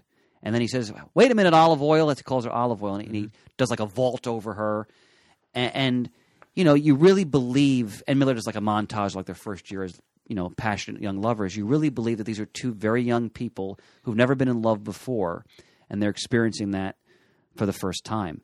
And the wonderful back and forth between like the seedy docks where he's battling Slaughter and his men, and then Elektra appears, and it's great femme fatale where at the end, they work together to defeat Slaughter's men, and she goes, "Matt, it is you." Well, and how he does that is that they're battling this guy and Hit him low, olive hit him oil. low, olive oil. Which he said back when her father was killed, Yeah. when he was taken hostage by terrorists. And you can see the surprised look on Elektra's Yeah. face, and then she realizes, that one issue was so powerful. yeah, It was. and For a character that was never around. no, Yep. yeah, exactly. I mean, and, to bring her in, not shoehorn her, but Yeah. cog her into the machination that was Daredevil, that is Daredevil. And she fits right in place. There's nothing he doesn't tear down or change. Not at all. Anything. He Not at adds all. to what's all been there. yeah. And by the end, I mean, it's almost like you're heartstrung with this character. Like, she's been around for all this time. When Matt realizes her early, and he says, "God, I haven't thought of her in years," and then the pain comes back, and even the emotion on her face. well, when they've defeated Slaughter's men, and Matt's going to take in this thief he wanted to bring to justice, and he kisses her, and then her face falls in her hands, and she just sobs, and he walks away from her, and I can only imagine, because I mean I didn't read that book when it came out. I was probably too young at that point, but that must have floored people, because you didn't see a lot of things like that with that kind of tone in superhero comics, and in that one issue, it adds all these layers to Daredevil and his history. Absolutely. And when you think about it, it's a wonderful example of just concise one issue, because they don't do they don't do that much today. One issue, one and done story. Mm-hmm. It's really outstanding. And his first attempt at writing, Right. and it's a tremendous standalone issue. Yeah, it's a great accomplishment It for is. any artist, writing and drawing, In especially his early 20s. Yeah, It's to be able to Yeah. do such a significant story. And let's talk a minute about how striking Elektra's visual is, too. Again, the martial arts influence. I know Miller has studied martial arts. I believe he has, from what I've read. And swords and so forth. But to give her those size. Like, I'd never seen a weapon never like did that either. before. I mean, Never did either. I if mean, you knew again, more- all the things you've seen ninja-wise, it's either Yeah. shuriken or Yeah. katana, things of that nature. Yeah. But no, I've never seen all those ninjas using a sai. And obviously, people in the know would have known what that weapon was, but I had no idea. I didn't either. And just her costume. And obviously the way she's drawn, and I think Jansen does a lot with that. She's so beautiful. I mean, she's a Greek woman, those huge brown eyes, the long black hair.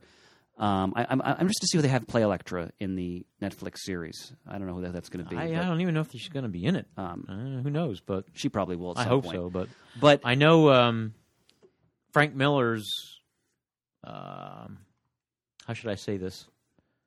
His model for Yeah. Elektra was his muse. Lisa Lyons, who was like one of the first like female fitness women bodybuilder women who she was attractive, and that was starting to be more kind of acceptable Mainstream in the 80s, and I remember seeing her in my teens, seeing some like photo shoots and stuff, and they were embracing kind of that aspect of the feminism and the bodybuilder aspect, but still making it glamorous, and she did stand out, and that's who he utilized as Interesting. his I didn't know that. model, so to speak, for Elektra. That's who he, fashioned her after. Now, we should, as we move into issue 169, we should mention that Elektra doesn't go away. Miller starts to work her in as a subplot character, and then that's going to build, of course, over the next several issues. Hans, go I ahead. like the Good Evening New York with Tom Snide. Oh, that's a nice little example Yes. of the satire Miller brings into a lot of. You see a lot of that in Dark Knight Returns, for David example. Endocrine, yes. Yeah. Exactly. So- Yeah. Now, 169. Now, Bullseye really goes off the rails. Okay, Oh, so on the crazy train. yeah, you get this 2-page splash Oh, yes. where he's I think he's broken out of prison. He's escaped. Yeah. And he's wearing like a surgical gown or something. And everybody on the streets is in a Daredevil costume. Like, but it's civilians. Like, it's like a big black guy with a jukebox, like this dumpy, like fat white guy, and like a little kid. And they're all dressed as Daredevil. Women, everybody Yeah. he sees is Daredevil. And he begins killing them. yeah. So you're like, whoa, this is not your daddy's Bullseye anymore. I mean, he's slaughtering innocent bystanders just, because we find out he has a tumor in his brain.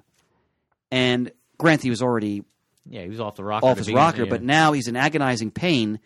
And he's so obsessed with the fact that he is never able to defeat Daredevil. And now he sees Daredevil everywhere. I remember this one panel where like he picks up a guy and like throws him into a lamppost. I mean, it's really brutal. And this is when you had the character Nick Manolis, who's like the police foil for Daredevil in these stories. Who's like he kind of reminds me of Andy Sipowicz in NYPD Blue. And Manolis, of course, will play a key role in Born Again when we come down the road. Absolutely. And, he will not meet a good end. But and they end up fighting, and this is a key moment in the Daredevil Bullseye dynamic. Daredevil, it's a brutal fight on the subway system. I remember this one scene where Daredevil like misses Bullseye, like punches a steel girder, and he's in agony. And ultimately, Daredevil knocks him out. They're like strangling each other, but Daredevil prevails. And you had this several panels where Daredevil's agonizing. There's a train coming. And he's thinking, this guy has killed so many people, I should just leave him here. I hate him, I should leave him here. But then ultimately goes, I can't. And he pulls him out off the train tracks. And Bullseye will so hate him for doing that. Yeah. Because, for saving him and having that kind of power over him. And I just have a little note here. If Brian Deemer were here, he'd be outraged that, like, why did he do that? Like, kill him, I remember when you guys were reviewing Shadowland, when that was out, where the possessed Daredevil does actually, quote, kill Bullseye. Right. Yeah. And Deemer was like, all right, it's about time, for God's sake. I mean, come on. But, Matt Murdock is such a principled lawyer. And that's the thing and about he feels Daredevil. The law has to take its course. Right. Basically. He has that thing going on, the inner conflict of him believing in the law. I mean, he always believed in the law. That's why he became a lawyer and wanted to utilize that to help people, but then still created this vigilante, and to kind of subsidize what couldn't be done in the legal form. So it's kind of a real moral conflict. Yeah. And obviously this is a reflection of that. And then I think, that he actually contemplated leaving it. He did. They have him thought balloons of him just. I should leave him here. Which obviously in other books it was just like that was never thought of. You know what I mean? It's just like you got to save him. I'm the hero. He's the villain. Yeah, got to get him. Put him in jail. You know. So it's something that you see that little window. You start to see that glimpse of that. That Matt's like I'll consider. Maybe that's just there's nothing that's gonna. You're not gonna. Rehabilitate this guy. Yeah, he's just maniacal. Now, issue 1/7. At the end of the issue, the operations. He's better. And Manolis is saying to Daredevil, you should have left him there because he's going to kill again. And next time it'll be your fault. He says. And Matt will agonize in subsequent issues that he basically thinks to himself, "Bullseye is now my responsibility." Right. Now, issue 170 is very important because the Kingpin now appears in Daredevil. What I like here is they don't forget the fact that Stan Lee established years ago that the Kingpin is so fixated on his wife, Vanessa. That's always been a theme from the 60s. Mm-hmm. And they continue with that. It's now more sinister and murderous. Because like in the Silver Age, like if someone mentioned the Kingpin's wife, he'd like slap the guy. Now he like breaks people's necks. But anyway, we find out the Kingpin is in Japan. And they have this is vintage Kingpin. They open with him batting like 10 guys. This is like his workout, which they've been doing that for decades. Yeah. And he, beats them all very quickly. He said, it's his warm up. And we find out he's left the underworld for his wife, who like brings out his humanity. He's retired. He's living in like Japan in some villa. And the U.S. government wants him to turn state's evidence because he collected files on all of his lieutenants who are now running his syndicate. And to prevent that, his underlings kidnap Vanessa, which forces the Kingpin to try to return to New York City and to try to get his wife back. And this story goes on for several issues. Yeah. This is an excellent story. And this issue, they start to establish this is not your daddy's Kingpin. And this starts to begin that the Kingpin is going to be Daredevil's primary adversary. And we really start to bring in the whole underworld feel now of the Daredevil comic. And issue 171, they have it right on the front, now monthly again. Like they return to the monthly schedule. Right. It's issue 171. At last. At last. Monthly. There you go, sir. And in the Donnybrook that ensues... Donnybrook. I need to appreciate that, my pantaloons. The Kingpin's lieutenant, I think he's named... not Flint. I forgot his name. He wants the Kingpin to return to the throne. And he actually manipulates things where... Vanessa's actually ends up, you think she's killed in like an explosion, a building collapses, and the Kingpin is beside himself with grief and rage, and now he feels, well, I have to return to the underworld and to get revenge and so forth. And we find out in issue 172, Vanessa's not dead. She now has amnesia.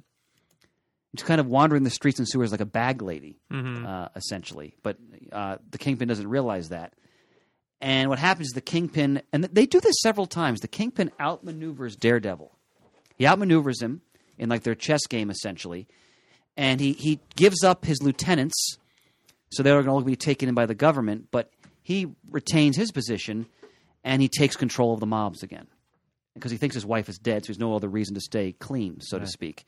And Bullseye is all in these stories as well, and he kills more people, so Matt feels responsible, and he takes him on and he defeats him again. Because Bullseye was actually working for the Kingpin's turncoat lieutenants, and he realized these guys don't know what they're doing, and he switches the allegiance to the Kingpin. And there's a great closing scene in issue 172 where the Kingpin says, all right, you can take Bullseye with you because you've beaten him.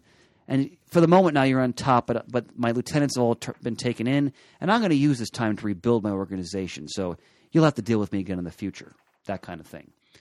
So this is the Kingpin who's more Machiavellian, who's very sinister, and deadly. Yeah. Issue 173, Matt clears the Gladiator, Matt Melvin Potter, who was accused of murder. It was murder. Yeah. And this is an interesting issue because they kind of explore the S&M world a little bit. They kind of allude to it. They don't call it that, but he goes to these different joints where people are wearing leather masks and so forth.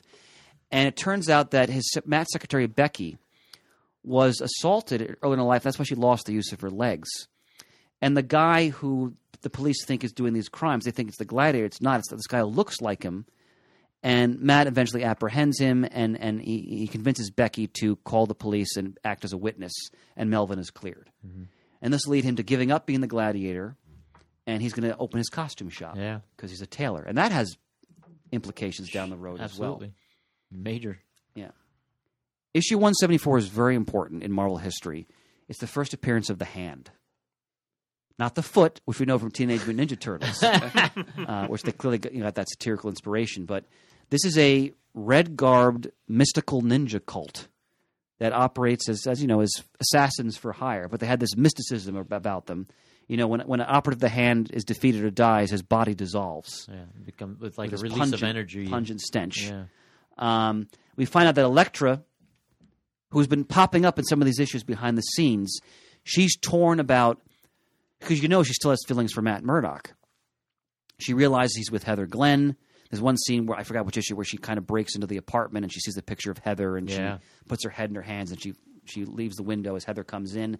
And she's secretly trying to protect Matt now from the Hand. Issue 175, they start to establish that Matt is becoming increasingly dismissive of Heather.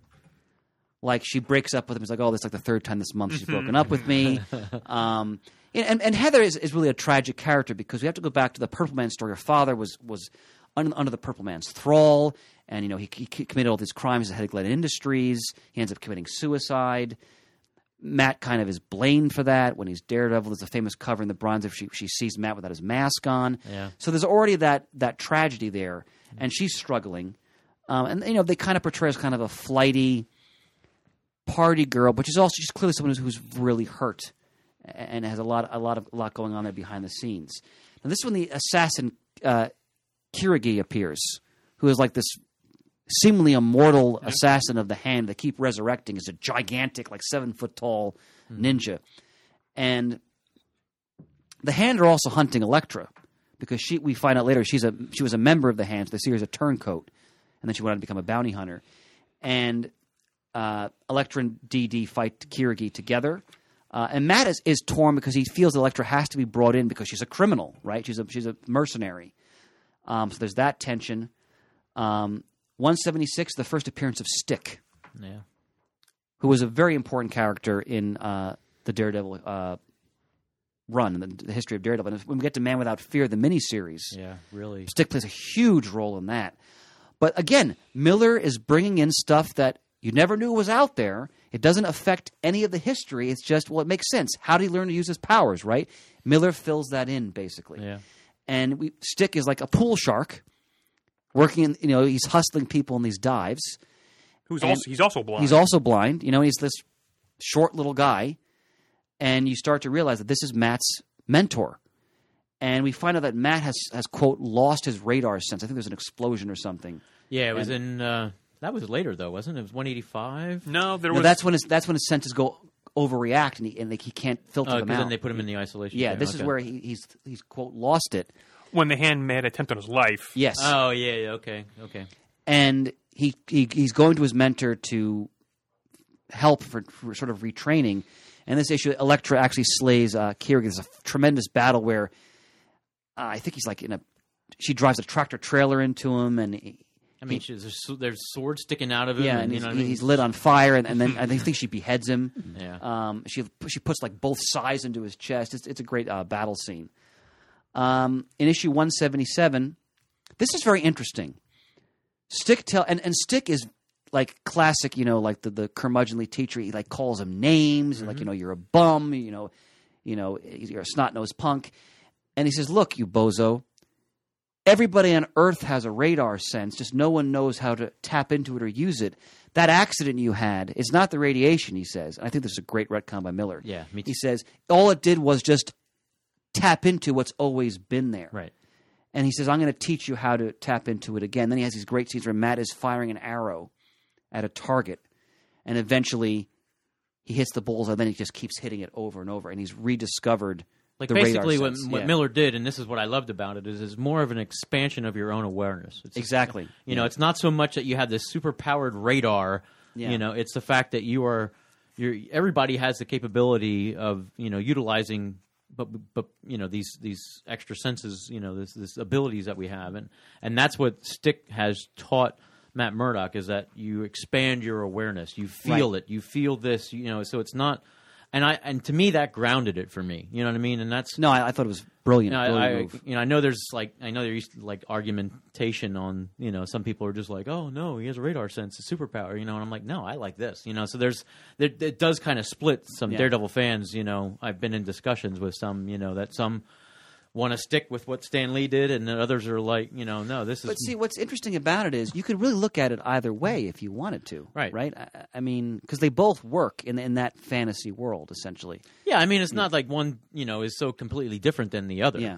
But I mean, to me, it grounded it for me for Daredevil, and it made it more real, Especially when you have the ninja influence Right. to it. Now, also this issue, we start to see like the Kingpin, who thinks Vanessa is dead. He's now going to try to take control of New York City's government. He has a pawn in the mayoral race. Randolph Winston Cherry. Cherry. Yeah, thank you, sir. With an H on the end. Yep, Exactly. that's right. And the Daily Ben Urich has uncovered evidence that Cherry is the Kingpin's pawn, and this is a great J. Jonah Jameson moment. And Urich goes to Jameson like, "Do you want me to kill the story? Because it could ruin the Bugle." And they have Jameson. This is so noirish, just kind of in the shadow, the blinds, looking at the window, and there's a pause, and he goes, "No, run it. But you damn well better be right," basically. And we often forget, J. Jonah Jameson does have integrity. Well, right? I mean, unfortunately, we've always been exposed to him, post Spider-Man, but obviously before then, he wasn't the editor of one of the greatest newspapers ever by being a dick. You know what I mean? He's like, he had to have some sort of integrity and some sort of, established means of being, a writer and becoming a great editor. So, I mean, this is just showing you that, which we never really saw before so much. And 178, Power Man and Iron Fist, I think, have always worked well with Daredevil because they're all going to have all their Netflix series all going to come together eventually, which is no coincidence. They're all great street level characters. Yeah. And this is kind of amusing because Matt and Foggy are defending the Bugle from a Cherry lawsuit. And also they realize their lives are at risk. So Foggy, in his bumbling good intentions, hires the Heroes for Hire to act as bodyguards for Matt. And there's slapstick where Matt's trying to get away from Power Man Iron Fist so he can become Daredevil. And Pants, the title page of this is pure Eisner. Yep. Paper chase. Yeah. Pure Eisner. They have, leaflets on the breeze with the credits for the creative team. And you really see the Eisner influence very much there. 179, I think, is a classic cover. Oh, yeah. Somebody had to win. And it's Daredevil, it's Elektra holding up her side with Daredevil's cowl, the side running through it, essentially. And Elektra is now working for the Kingpin. As an assassin. She is hired because Bullseye is out of the picture, so he's hired her. There's a great scene in earlier issue where Kingpin sends minions to kill her. She kills them all, and then there's a note on the table saying, "If you've survived this, you're quite the assassin I've heard. Let's discuss employment opportunities in my organization." Pure Kingpin. Yeah. And, the very corporate. And Ben Urich is meeting with a stool pigeon in a movie theater. I always found this very chilling. Oh, yeah. Where God, yeah. he's going to spill the beans on the Cherry, on how Cherry's a creature of the Kingpin. And you suddenly see the guy's shirt expand outward. And whenever Elektra kills, you never notice, this is a great touch, she has such control when she kills, the blade never actually pierces their shirts. They do this more than once. Right. And then she pulls it back just enough. And the guy slumps over dead, and the panic and fear in Urich's eyes. And then she just whispers to him, however, she puts it more elegantly than I will. She says, keep your mouth shut or you're dead, essentially. And she says, move or speak, Yeah. and you will join him. sit here and watch the movie. And she leaves him there. And in that issue, Ben and Matt realize Vanessa's alive. And they're going to descend literally into the underworld, the sewer systems, to find her. And Matt and Elektra end up in a major fight. And Elektra set a bear trap, which That's cold. and he gets caught in it, and she's like, she's looking at him like how helpless you are. And then she kicks a brick wall. The bricks fall on Matt. And then Urich's taking photos of the battle as she hears the shutter click. And it's great art by Miller and Jansen. You see the terror in Urich's face. He tries to run. And the sai comes into her hand, and she just runs him right through. She throws it at him. She throws it, yeah. And he just says, what did he say, damn cigarettes? Lousy Yeah, cigarettes. because he can't run fast enough. Not that And it the would last matter. panel's black. And then, Yeah. You think, oh my God, is Ben Urich dead? I mean, it's a great way to end the issue. You think Daredevil's dead for crying out loud. And then issue 180, some time has passed because Ben is alive and he's back at the Daily Bugle and he's basically telling like a copy boy, I was breathing through a tube for weeks and, I'm done with this. I'm spiking the story, because his long-suffering wife and all that. But DD does find Anessa. Ben goes down there with him. And again, this is magnificent artwork. The last page of that story, the Kingpin is gloating as he watches the TV because his pawn has won the election. The Bugle has retracted their story. And then Vanessa's ring bounces onto the table. And the art, you see sheer grief on the Kingpin's face. He puts his head in his hand and he says, to Daredevil, what do you want? What do you want? And he says, Sherry. Sherry goes on TV, retracts. He says, I can't go through that anymore. I'm corrupt. Yeah, exactly. And then the Kingpin is talking to Elektra, who's behind me. He says, someone has to die for this. He says, Murdoch is too dangerous because Daredevil always defends him. There's another man, unimportant, no one will miss. Your next target, Elektra, is Franklin Nelson. Yeah. And she shows him the picture. She looks at it emotionless. And then, Here it comes. issue 181. Yeah. What's great about this issue, especially, and Shane, I want to hear more what you think because you read it for the first time, is it's all narrated from Bullseye's perspective. Yeah. And that's what makes it so striking because he's a complete homicidal maniac. But yet you're following his own twisted logic as to why he's doing what he's doing. And he's so obsessed with Daredevil and wanting to beat Daredevil. And that's his focus for this entire story. I mean, his escape, the chilling scene where he breaks out of the talk show and he murders the one Again, guard. Tom Snide. Yeah. Which he wasn't going to do at first either. He forgot. They said, oh, yeah, I meant whatever the guard's name was. He just shoots him right in the head because the guard always taunted him with his medication because he still gets headaches from that tumor. There's a great scene with the Punisher when he's in prison and the Punisher is taunting him because he wants the Bullseye to break out and do something stupid and be killed, basically. But Did they have a history that the Punisher would have Nope. just walked No. up to him? Okay. No. This is something that Miller establishes. Yep. And Miller does more with the Punisher going forward, as we're going to discuss. But the fact that Bullseye... Well, the thing is... Go ahead. I'm Yeah. sorry. No, please. The thing is, this is 181. 182, obviously, is the issue that we know it is. We'll discuss that. And then you have the Angel Dust story. And then you have Angel Dust story, which is Child's Play, which is Daredevil and the Punisher. Yeah. That was supposed to have been published before Oh, I didn't know that. I thought so. 181. That those 2 issues were supposed to be published before, and they got kind of Were they already done? Like that they've been they produced? were in the bag. Okay. It was already established. He was already doing them, Yeah. and they pushed him out because I think of the content. It was totally about Angel Dust and the PCP and the Punisher and all the and I guess from what I understand is that Marvel didn't want to publish it. So they bounced around, and then obviously after, again, I think it's a testament of the significance of what Frank Miller has done with Daredevil that they revisited and allowed him to publish those stories in 183 and 184 because those issues were supposed to come out before this. Great insight, sir. God, I'm glad you're here. That explains why in Comic Book DB those 2 issues are listed as being co-written by Mackenzie. Exactly. He's still around. Are they in those really? days. I didn't Yes. realize that either. Yeah. Ah, God, I love these. I love them. Thank you for Yeah, that, that was Kevin. supposed to happen way before, so that was something that was established before. Interesting. But so I don't know how much or how different the final published versions are, or if there's anything different. That they kind of had to retcon or redo some things That's to help fit it fascinating. into. Yeah. I don't know because I've never seen or heard what the original issues looked like and what the storyline. Well, was. I would think after the impact of 181 and 182, why wouldn't you publish those stories? Well, right? and I think mean, because obviously the Punisher was he brought the Punisher in for the and he was becoming a popular. right, and you saw him character as obviously well. in prison then, and that Yeah. So yeah, it was interesting when I found that out that those stories were actually completed before what we're discussing now. And Bullseye figures out that Matt Murdock is Daredevil. He puts pieces together, and he starts to trail Daredevil. He goes to the Kingpin who thinks, what are you, unwell? You think a blind attorney is Daredevil? And he says, bring me Daredevil's body, and then we can talk. And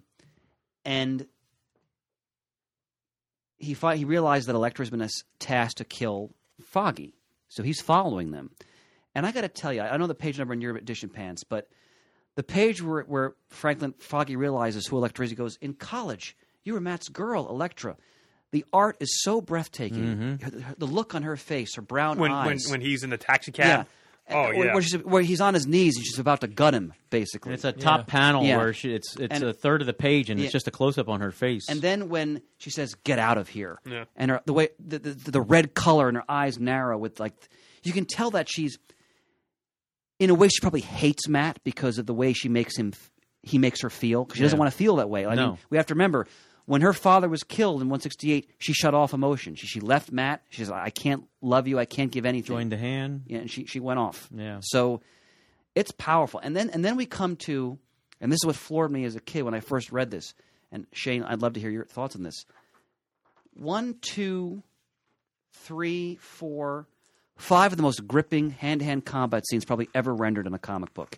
I mean, the sequential storytelling, because there's no dialogue. There's no caption box. Well, there's a few caption boxes of Bullseye thinking as he's fighting her. But this is not, Silver Age Batman punching somebody, and It's a twofold purpose for Bullseye because obviously it's to get Matt Murdock, but obviously he wants to get her out of the way because he has to prove himself to the Kingpin again. Right. Yes. And so if he takes out his top assassin, then that reestablishes him.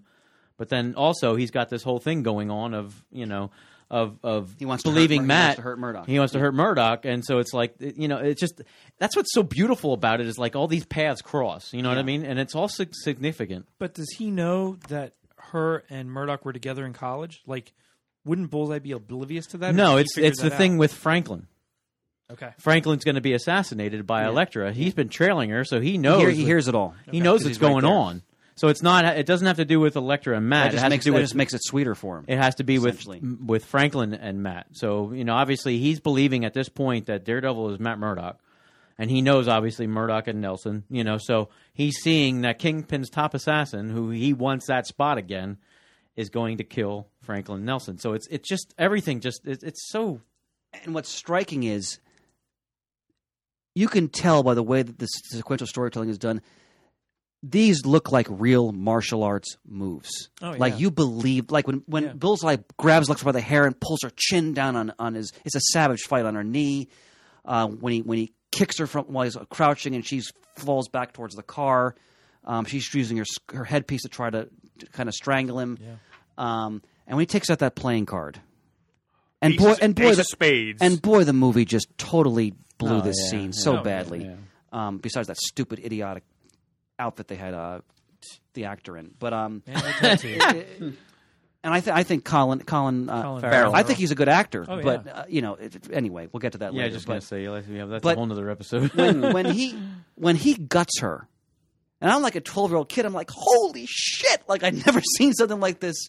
Well, he went for the jugular. in a he comic. threw the ace of spades and sliced her throat. And then 1, 2, 3, 4, 5, 6, 7, 8 panels, top to bottom, of her struggling, falling to her knees, spilling blood out of her torso, getting back up to go to Matt. And it's pure noir. Mm-hmm. The femme fatale at the feet of like the good guy she should have been with the whole time. And she goes to him at the end and she dies in his arms. And Bullseye's there, watching the entire the whole thing. Yep. And everyone's in horror, and he's just lighting a in the cigarette. background. Probably. Yeah. And then when they're in the medical examiner's office, and Bullseye throws the blade, and just the stick comes up and blocks it. He knows, he's totally Daredevil. Yeah. And their final battle, Which, like you always say, like the battle between him and Elektra. This is just as powerful. I mean, And even the black silhouettes. the use of shadow in this. Yeah. When he goes up the steps and they had the masks on the wall as part of Matt's little museum, he uses the dummy dictating about the Constitution, which throws Bullseye off for a couple seconds. Yeah. And well, I don't think he ever gets it. he doesn't. He thinks Matt is now separate. He from thinks. Daredevil. He thinks. at that he point. he reestablishes that they are two different people, and Bullseye's dumbfounded. So And that battle where he pulls out Elektra's size to use against him. Because not only is he dumbfounded that he's not going to get Daredevil at that second, he's also beaten him again. yes, It's amazing sequential storytelling. I mean, and again, this it's fight, such a brutal fight. this fight has virtually no captions or dialogue in it. And You get to that same thing that happened in that previous issue. they're fighting on a subway train. They end up on the high wire, Yep. the electrical line. and Matt does that thing on the Matt electrical line. has perfect balance because basically Matt Murdock is a trained ninja, Right. Yeah. as we start to realize. And I think he drops him. I do too. Right? He drops him. I think so too. He does. Oh, yeah. It's not like Bullseye. He loses his grip. He just says, "You'll kill no one ever again." He lets Right, him go. and lets him go. Basically. Although you Absolutely. could argue in that middle panel, the Psy is heading because Well, he's going to impale him, so he has to drop him. Right, But so I think that was kind of the Deus Ex Machina. That Yeah. he was going to drop him anyway. Probably. Right. But that just gives him. It's self-defense. Yeah, exactly. right. But I thought, too. But see, that's where absolutely dropped that him. again. That's the powerful thing where you saw that hint of him go like, "Oh, I should just let this guy die," and then he saves him at the end, and now he's there at that same crossroad, and he's like, "You know what? Fuck it, Screw it. you're Yep. dead." After then- what you just did? right? And that's to me, that's the first time that's ever been done with a hero and a main villain, a main adversary. That he was just like, "You know what? Fine, the world is better off without you. You need to die." The law Well, is not. think about it. Because he spared Bullseye, Bullseye killed his first love. right. Now, Elektra, you could argue, was already on the path to dying that way because of the way she lived, but However, it just makes it all that much more powerful Exactly. the way she dies. Yeah. And the fact that Bullseye is then entombed in his own body, Yeah. but Can't even talk. all he still has the hatred. oh my God, look at the eyes. No, look at those eyes. I think this book is such an artistic achievement Mm-hmm. in terms of the sequential storytelling, the emphasis on both Bullseye's eyes, Elektra's eyes. There's so much about eyes and expressive eyes in this story. It's a monumental achievement. And to think when he's in the studio and he fakes the headache again, Mm-hmm. and the guard gives him the pill, he could have done that at any time Right. in prison. That just shows that established how calculating. Yep. Even though he's a homicidal maniac, He's still a brilliant assassin. he's still a brilliant yeah, assassin. I mean, come on. Yeah. Now, 182. Oh. Go ahead, Pants, please. Before we get off of 181, I have my actual copy I think I got the from your original store copy. of 184, okay. which has a letter column. Is that No More Mr. Nice Guy? Yeah. Yeah. And in the back, it's called Devil's Advocate. Dirty There's a couple, Harry Daredevil. couple of letters from the time I'd like to read about it. The first actually is from Diana Schultz, who went on later on to be his editor at Dark Horse. Horse. Yeah. Oh. She, It's not Schultz, it's Schutz, isn't it? I'm sorry, Schutz. That's right. I'm sorry, misspoke. Schutz. She says, "Dear Frank, you did it. You actually did it. You killed her." And at the very end, and she goes, "And I cried." Another letter says, "I could rave on at great length, but anything I could say would really be superfluous.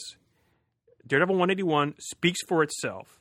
It is unquestionably one of the finest pieces of work in comics literature. And, people going on about, I'll miss her. You didn't need to kill her. Don't worry, gang. Somebody said this is Bernie Cascone from Western Ontario, Canada. Says, "Dear editor, Frank Miller is a genius, but let's not forget, so was Hitler." I'm like, oh my God! Wow, this is the letter column. Wow. Talking about it. So 181 strikes emotion. What was that? Yes, what was it that? did. What was that letter writer's name? Bernie Cascone. Bernie, if you're still alive. Well, fans overreacting Wow. isn't just for the internet. Apparently. Exactly. It all happened worked well out, my before. friend. Don't worry. She came back. But yeah, so this is what I want to read. I Talk about this love issue letters pages. from the time. We did the Absolutely. same thing. We read letters about Gwen Stacy dying that were also very interesting. Yes. All right, now issue 182. This is a great cover. I mean, I'm telling you, that cover to me, I remember when that cover hit the freaking newsstand, Yeah. and I looked at that cover, and I was like, I was already sold on the book, Yeah. and I was just like, I mean, that cover evokes so much emotion. Ugh. It's him holding, it's embracing In the costume, but tombstone. without his mask on. Yep, Yeah. without the mask, Covered and then in in snow. the snowstorm, Yeah. which obviously implies the cold, loneliness. I mean, so it sets the mood, and I mean, there's just so much about that cover that is just one of my all-time favorite covers of all time. And the splash page is a sweat on his brow, Matt Murdock, eyes wide, thinking, she's alive. He's alive. He doesn't want to believe. And the story is he's actually having Becky, his secretary, exploring the possibility of, the medical examiner and the coroner's report and the whole thing, And you have Foggy and Becky starting to think, is he losing it? I mean, Even Kingpin says, Daredevil, are you ill? Yeah. But the thing is, though, I mean, as you're going through and reading this story and being on this journey with Matt Murdock, in a way, he almost starts to get you to kind of think, well, No, maybe it's true. she is alive. Yeah. You know what I mean? So it takes you on this roller coaster. It's kind of like, she's dead, but as you're following him and going through his eyes, you're like, well, maybe And that she makes is alive. that makes the ending all the more powerful Exactly. when he exhumes the corpse and she's there, and then he just falls sobbing into Foggy's arms. I mean, you just had 181, and then you have this. I Yeah. mean, this guy is going through the ringer it's now. called Yeah, the 1-2 I mean, punch, and that's It's a little batshit crazy to exhume someone Yeah. that soon. Yeah. And we should also point out the Punisher escapes from prison in this story. Apparently, he's helped out by some unnamed government agent who wants him to intercept some drug shipment. yeah. And this leads us in. Pants, you have a comment? I'm sorry. No. This leads us into another classic of this era, which is the two-part Angel Dust storyline, issues 183 to 184. Child's Play. Child's Play, which is reprinted. It was reprinted in a prestige format Yep. edition. Marshall Rogers did the cover for Yep. that. And we find out that at his local schoolyard where Matt is giving a lecture on the law, a little girl throws herself out the window because she's high. It's PCP, and Right. she's totally hallucinating, and and I don't mean like a pleasant, hey, I'm taking a mushroom hallucination. This is like some horrible, she's like seeing snakes, and she's Right. out of her mind. And she jumps out the window. She's killed. She doesn't survive. And Matt starts to, as Daredevil starts to investigate, where did this girl get these drugs? They're incredibly powerful and dangerous. And he comes into conflict with the Punisher, who is there in the area killing drug dealers left and right. And they end up in conflict. There's a great scene where the Punisher is beating a junkie to death. It's just some junkie. It's not like he's a dangerous criminal because he wants information. And Daredevil actually stops him, and he has to resuscitate the guy and so forth. And we find out that the brother of the little girl, wants revenge, and he believes that a certain drug dealer has done it. And we find out that the drug dealer may not have done it. Then we find out the guy had a pacemaker, and Matt defends him in court. Gets the guy off. Like, his nickname is Hogman. Then Hogman goes, "Oh, by the way, Murdoch, because it's double jeopardy. I did it. Yeah. I'm the drug dealer. I think there was a murder he committed as well. Like he silenced somebody else, and But gets Murdoch to question himself, Yeah. going like, "Am I really losing it? How did I'm sure I checked this out, and Yep. he was telling the truth." And he ends up in battle with the Punisher, and the Punisher doesn't want to hurt Daredevil. And there's a great climactic moment, hence the cover, No More Mr. Nice Guy, where Matt's holding up the .357 Magnum, where to stop the Punisher, Matt shoots him in the shoulder. yeah, And it turns out, the drug pusher is brought to justice. but it sets up that whole dynamic between the Punisher which and they've Daredevil. been milking ever since. Yeah, basically. But what also is important in these stories, and boy, this is whacked, Matt proposes to Heather Glenn right after Elektra has died. Yeah. That's a big warning flag right there. And he says, I want you to marry me. That does not bode well. I'd forgotten how fun issue 185 is. No. Go ahead, sir. second. Please. The Angel Dust issues. What years were they? 1982 or 3? 83, Yeah. Okay, because I was wondering where the Spider-Man issue that. Oh, that was dealt with early 1970. That was early 70s. 70s. Yeah, Yeah. you're So talking. that was way. But we have to remember, that's a good question, Shane. We're getting to the time period in the 80s. You have that really large, it's like say no to drugs type Oh, yeah. movement.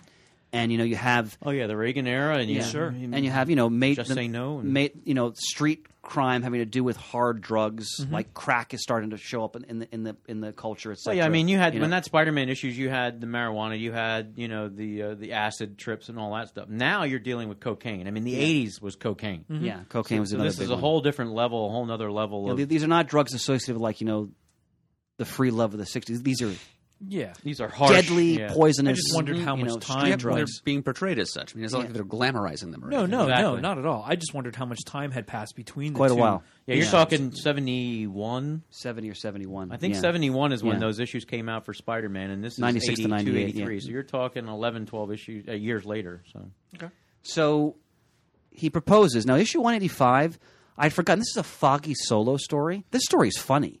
It starts with Daredevil talking to the audience and saying, okay, look, my pal Foggy is going to narrate this issue. Just kind of go with it, basically.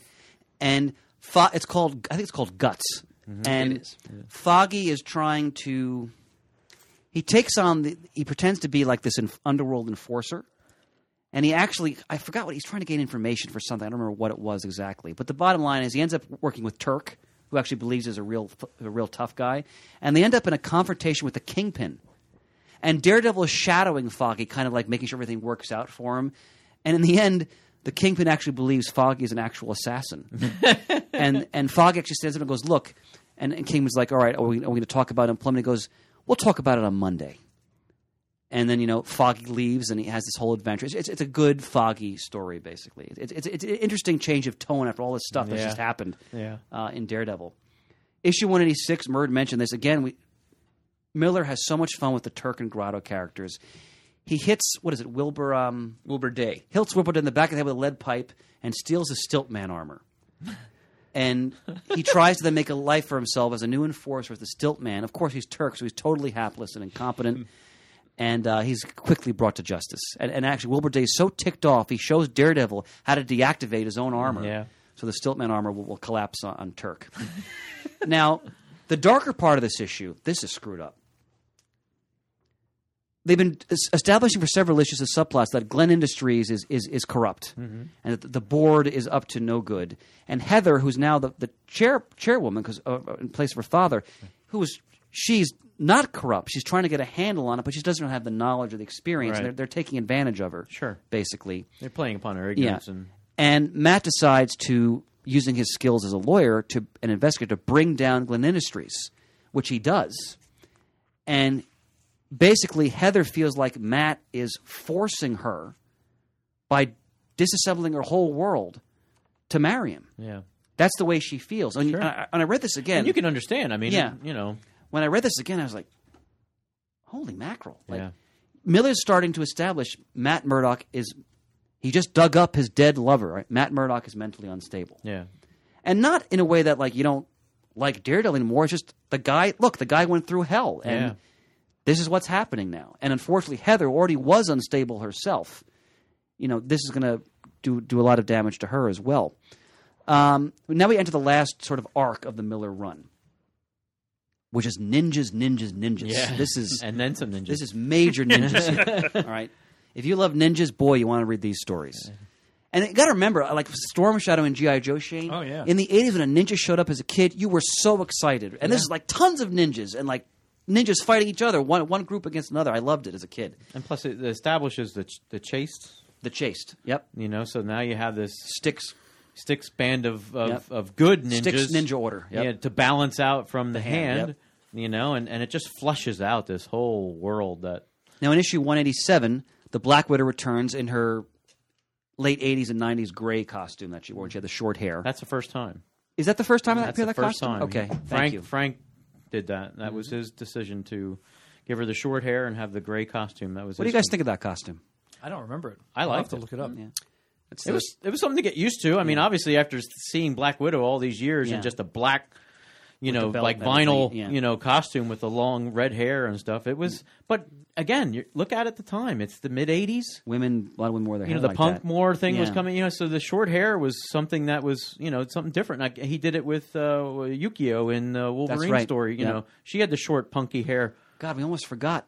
Miller did that in the early Yeah. 80s, too. That's a Claremont. huge mini... Yeah. How much work this guy did. Yeah. In really what brief period of time, when you think about it. It's amazing. So it's an abrupt change for the character. Yeah. But, granted, it was a little getting used to it first. But, I like it. I think it's I kinda like cool. it, too. I still prefer her original, but Well, yeah, I do like it. and I think Yeah. that's kind of what we always establish and what we always when we think of her, that's what we feel. That's what we see. But she wore that costume for quite a long time. my Yeah, God. The she was gray still one. wearing it in the early '90s when I started reading when she comics. was Avenger So and everything. it was the Yeah. first Black Widow costume I'd ever seen. Yeah. So it still kind of Yeah. flicks into my mind every time I hear Black Widow. Now, in this story, Natasha's working for S.H.I.E.L.D., and she ends up against the Hand, and they use like foot poisonous spikes. Yeah, And she impaled on them, and it's because the Hand has mystical powers. it poisons her. It's giving her like an accelerated form of cancer, and she's almost dissolving over time, essentially. Yeah.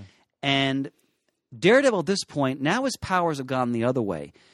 They're so overreacting that he can't filter out anything. He's going mad, basically, because his senses are overloading. And I think he was exposed to radiation again or something like that. He was in the in previous that issue. like in that it was 186. Yeah. He was there was like an explosion and there's the classic 187 cover. Please stop it. He's Yeah. like curled into a ball. 'cause again of all using that senses. negative Yeah. space, It's just him and the white the all around him. isolation. Yeah, And he goes back to Stick for help. He's in a sensory deprivation tank. And this intros the Chaste, which is Stick's ninja order. There are three members who assume that are all left. Stone, who is almost invulnerable. Claw, who wields hand claws. And then Shaft, who's an archer. And we realize they're in like eternal battle with the Hand. And Kirigi is resurrected. Again, this is creepy Hand stuff. Members of the Hand sacrifice themselves, and their life energy goes into Kirigi and resurrects him. right. And 188, classic Black Widow cover. Oh my God, yeah. To interject here, this cover was on Heritage Auctions and made quite a stir back Yeah. in May of 2010 when it went for, with a premium, over $100,000 Yeah. for this cover. That was unprecedented. Nobody expected Wow. that, Yep. and it just blew the Holy doors off. mackerel. Yeah, it's a beautiful cover. I mean, I love. I just bought a 11 by 17 litho of it. I'm going to hang in the store because I just think it's such a riveting image. It is. Yeah. I think that gray costume could use a belt. Otherwise, I like it. Oh, you just saw it? Okay. Yeah, I'm flipping through pictures. Now, I liked it when because she appeared in. She pinged it was Punisher War Journal when Jim Lee was drawing it, and she was in a splash. She was in one of the stories, and he drew a splash page of her swinging through the buildings, and I thought, God, that even looks better. You know what I mean? It was just something that Jim Lee did it, and I thought it looked better when he drew her yet beside. So I was sold on it even more. yeah, I like it too. Now, in issue 188, I like this a lot. The Chaste kill Kirigi really. They just dispatch him. Like, you realize how powerful Stick's ninjas are. Well, you think know? about it. There's Yeah. all the Hand is like endless, Yeah. and the Chase is 3 members plus Stick. Yeah. You know what I mean? So it's like, how's that a balance? But when you see how powerful and how quick they dispose kill of him them, like in a couple panels. They just then you kill him. realize, Yeah. obviously, how much of a formidable force they Yeah. are. And this, I'd forgotten about this. In issue 189, Natasha has a heart-to-heart with Foggy. Like, what's going on with Matt? Now, of course, Foggy doesn't know that Matt and Daredevil are one of the same, whereas Natasha does. They're Yeah. having this conversation. And they're both talking about how he's acting strange and, he's not himself. And Foggy says to Natasha, how good are you at forgery? And Natasha writes these notes. This is screwed up. where one goes to Heather, because Heather's agreed to marry Matt at this point, because she's kind of broken down. One goes to Matt, and it's each letter is telling the other, I don't want to marry you anymore. Yeah. And I was like, whoa, I totally forgot about that. Pardon my French, Yeah. but what a mind fuck. I mean, Yeah. to take 2 of your closest people and for them to sit there and collaborate and to do this and corroborate to send a letter to each one of the not opposing, but a couple and to tell basically like a Dear John letter to both of them. And unfortunately, in the titles issues we're discussing, that's not revisited yet until after this era. We should point out that Heather Glenn commits suicide in issue 220. Yeah. She hangs herself. Yeah. This is after she and Matt have completely broken up. But I mean, the events that took place in this Miller run destroyed her. Oh, absolutely. I mean, the underpinnings had been set, like in the 150s before Miller came on. But obviously, he ran with it with all this stuff. And like you said, when you analyze all this, this mind screwing that goes on, it's no wonder why that poor young woman. I mean, between what she had to deal with as a child with her father, right, and everything going on, then trying to manhandle that business, which she had no grasp of the level of what was going on, and then obviously getting involved with Matt Murdock, Daredevil, and it just what a sad. It's a tragic character. It is. Now in issue 189, also Natasha dies, and then Stone, using his mystical powers, restores her. He gives her some of his life energy. That's the way it seemed. That's what they seem to be implying. Yeah, it's like a transference of life energy. It's like you like when they resurrected Kirigi. Yeah, those hand members died. I mean, it's ninja magic. They take the life force from them and put into another, and that's how they're able to bring somebody back from the dead. But Stone is so powerful; he can give it some of it and still live. Basically, yes. Yeah. Now, issue 190, which is also a double-sized issue, as issue 181 was, is the final battle against the Hand. And actually, I'm sorry. I think prior to that issue, Stick sacrifices himself. He does. Yeah, he and was that in 189? I think that was in 189. Yeah, it was in 189. Thank you, sir. So it was him and another one, right? Well, Claw is killed in battle with the Hand, and then Shaft and Stick use their life energies to absorb all the Hand assassins and kill all of them. Right. They explode essentially. Right. And Stone gets out with Stick tells Stone, "You need to keep going to continue the battle," and he takes Natasha and Matt with him. Right. And the story is also a flashback on what happened with Elektra in her past, and they reveal that she tried to join the Chaste, and Stick said, "We can't have you. You're too corrupted by your hatred. Yes. There's no place for you here." Right. So there's another outcast. Yeah, so there's and another. She goes back to her original sensei in Japan. He says, "Well, the Chaste didn't take me either. They're so severe." He says, "But the Hand will be looking for you now." And the Hand trick her into killing her own sensei. Yeah. And then she joins them. She's corrupted. But eventually she leaves them. Right. And now the Hand want to kill her. They want revenge for her betrayal. And we find out the Hand are going to try to resurrect Elektra to make her like in their thrall, basically. Right. Make her another Kirigi where she's a mystical assassin. Well put. And Daredevil is forced to go to the Kingpin because he needs to find out where the Hand hideout is. And Kingpin says, "Well, all right. You and I are going to work together now." And the Kingpin, again, pulling on the spider webs of his syndicate, finds out where the Hand are. And Daredevil, Stone, and Black Widow, who's now restored, they take on the Hand. And during the battle, there's flames, and the Stone is killing Hand members. It's in a church. It's like a desecrated church. Yep. And Matt is so taken seeing Elektra, he tries to transfer life energy to restore her. Well, at first, when they're doing the battle, when they're battling the Hand, they interrupt the ceremony of them trying to resurrect Elektra. And while they're fighting, when they interrupt the ceremony, they're fighting the Hand, and when he's in the middle of the battle, all of a sudden he hears a heartbeat. That's right. Thank you. From That's Elektra. Right, And he's thinking, she's alive. I can save her. So all of a sudden, his whole focus... And Stone's being killed. He's being Stone overwhelmed and Black, by they're getting members. overwhelmed by all these ninjas, and his focus completely goes to Elektra. Yeah. It's like he completely ignores everything else in his surroundings. Stone is saying, "Murdoch, you got to back me up." Then he gets stabbed in the back by a Hand assassin. Because he finds out that he's only impervious when he's aware of the attack. Right, exactly. So then Murdoch goes down, and he's like, "I've seen all this stuff done. Yeah. I'm going to try this." And he tries to channel life force into Elektra. And then the Kingpin's minions break in. They machine gun all the remaining Hand. This is a great Kingpin. And the Kingpin goes to Daredevil, "You needed me. Yeah. You and I, we're the power in this city." And basically saying, we have to maintain the balance between the two of us. And he drives away. Yeah. And Stone is about to behead Elektra, and he goes, "Wait. She's pure. Murdoch purified her." So in his attempt at resurrect her, what life force he imposed in her helped purify the evil you assume within her. his nobility, basically. Right. And Stone vanishes. All that's left is his ninja garb. He's gone. We don't know what happens to him. And then she's gone. And Matt and Natasha go off. And then we see the art here is beautiful. Oh, I yeah. think it's primarily Klaus Janson in these pages, actually. Yeah, you're at the point now where Yeah. Frank's just doing breakdowns. And it's Elektra scaling the wall to the Chaste sanctuary again, but this time she gets over She the makes wall. it. Yep. And then the last, Oh, it's a that beautiful splash splash page. page Oh, yeah. of her removing her hood, and now her headpiece is white rather than red, and she has a look of contentment on her face. That's how the story ends. Right. And you don't know at that point if you're ever actually going to see Elektra again. No. So, But it's a cool ending. it's tremendous. I mean, it's like Yeah. it's a triumphant ending. Yeah. You know, the character who now it's like I said, the character was alive for 12 issues. Then she's killed. Yeah. And obviously, it was very impactful because everybody fell in love with this character. Yeah. And now, 10 issues after she was killed, she's now resurrected. Yeah. You know, but in this pure form. So it's kind of like a new character, but still the old character. And then, as you mentioned, I have it right here. When Miller later did, this is a great book, The Elektra it's Lives phenomenal. Again graphic novel. I don't want to spoil it too much for people who haven't read it. I Yeah. don't think I've actually read that yeah. myself. Did you? I don't believe I have. Oh, it's awesome. Yeah, it came out in 1990, so a little bit down the road. Yeah, quite a few years later. You moved your mic there, sir. I'm sorry.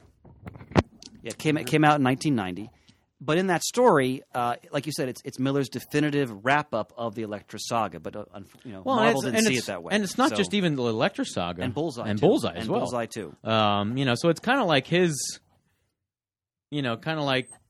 final say in the whole storyline that he did, for all those issues. This is kind of like his, last blast. And Miller's style here is very reminiscent of the kind of Sin City style. You start to see that very blocky. And the color art by his wife, Lynn Varley, is Yeah, this is where amazing in this book. This is the first time I think they worked together. Yeah. And that's when they started, dating on this. And then obviously the next thing they did, I think she colored Dark Knight. I'm too. sorry. She did. Yeah, yeah. She also colored issue number 191. Yes, Yeah. she did number 191, and then they did do Dark Knight Returns, and then they did this as well. And I think they got married before this came out. I think. The last issue we're going to discuss is 191. This is Miller's last issue of this initial run on the book. And it's Terry Austin inking Miller penciling, which I thought looked great. Mm-hmm. And the whole story, Bullseye's in bed, incapacitated where he was left in issue 181, and Daredevil's sitting there with a .38 caliber revolver. And it's him thinking. You assume he's talking to Bullseye, Yeah, right? the narrative leads It's it a that caption way. narrative. Yeah, It's yeah. not word balloons. Right. And he's also reflecting on, whereas Daredevil, he tried to intervene with a young kid whose father was a criminal, and the kid's world is totally torn apart by it, and there's a gun involved. And the kid sees Daredevil use violence against his father, which traumatizes him. So Daredevil's also questioning his own methods as he's having this one-way dialogue with Bullseye. Yeah. And he's basically playing Russian roulette For with both Bullseye throughout the story. of them. And at the end, and then at one point he puts the gun under his chin. Click. And he goes to Bullseye, he goes, click. He goes, well, out of bullets, I guess we're stuck with each other. Yeah. It is a phenomenal way to end Miller's first run on that book. And all the psychological underpinnings that he was exploring, they kind of all coalesce in that story. Well, think about it. I mean, you think about Bullseye being in that bed, being immobilized. Yeah. He's powerless, which is his whole motivation against Daredevil to begin with, because nobody's ever had power over Bullseye. Yeah. And Daredevil brought that in, which is why Bullseye became completely motivated. Yeah, to defeat him. And there he is, can't do a goddamn thing, and there's Daredevil playing Russian roulette with him. He can't talk, he can't move, he can't do anything. Now, as we wind up this checklist, I just want to mention a couple things. Obviously, Miller will return to the book a couple years later, which is Born Again, which Well, he did. He actually returned in there were issue two other 219. issues, yeah. And then obviously came back in 227, and that's when he did Yeah. Born Again. And again, we're going to plan to footnote. Yeah, we're going Because to do that issue by issue. For me, That's the plan. yeah, that's the plan. we're doing How it. will it We're work? not planning. We're doing it. Yeah, we're going to do it. So for me, if I had to pick, that is my favorite comic book story of all time. I have something very, Yeah. I'm going to share, but I'll do that when we do Okay, that but it's I'll just say this to listeners: if you have not read Daredevil: Born Again yet, okay, read it. yeah. It is, for me, it's the definitive Daredevil story. It's all kind of the culmination of a lot of the themes Miller was covering in his initial run, especially when it comes to Murdoch's mental state. And it's probably the ultimate Kingpin story. Yeah. And it is one of the best comic stories ever. Yeah. One of the best literature stories So ever. that's something we're definitely going to look at in greater detail. A couple more things I want to mention. The Love and War graphic novel that came out, I think, about 86, which is Miller and Bill Sienkiewicz. It's kind of a story between these issues and Born Again, where... Sienkiewicz, by the way. Sienkiewicz, I'm sorry.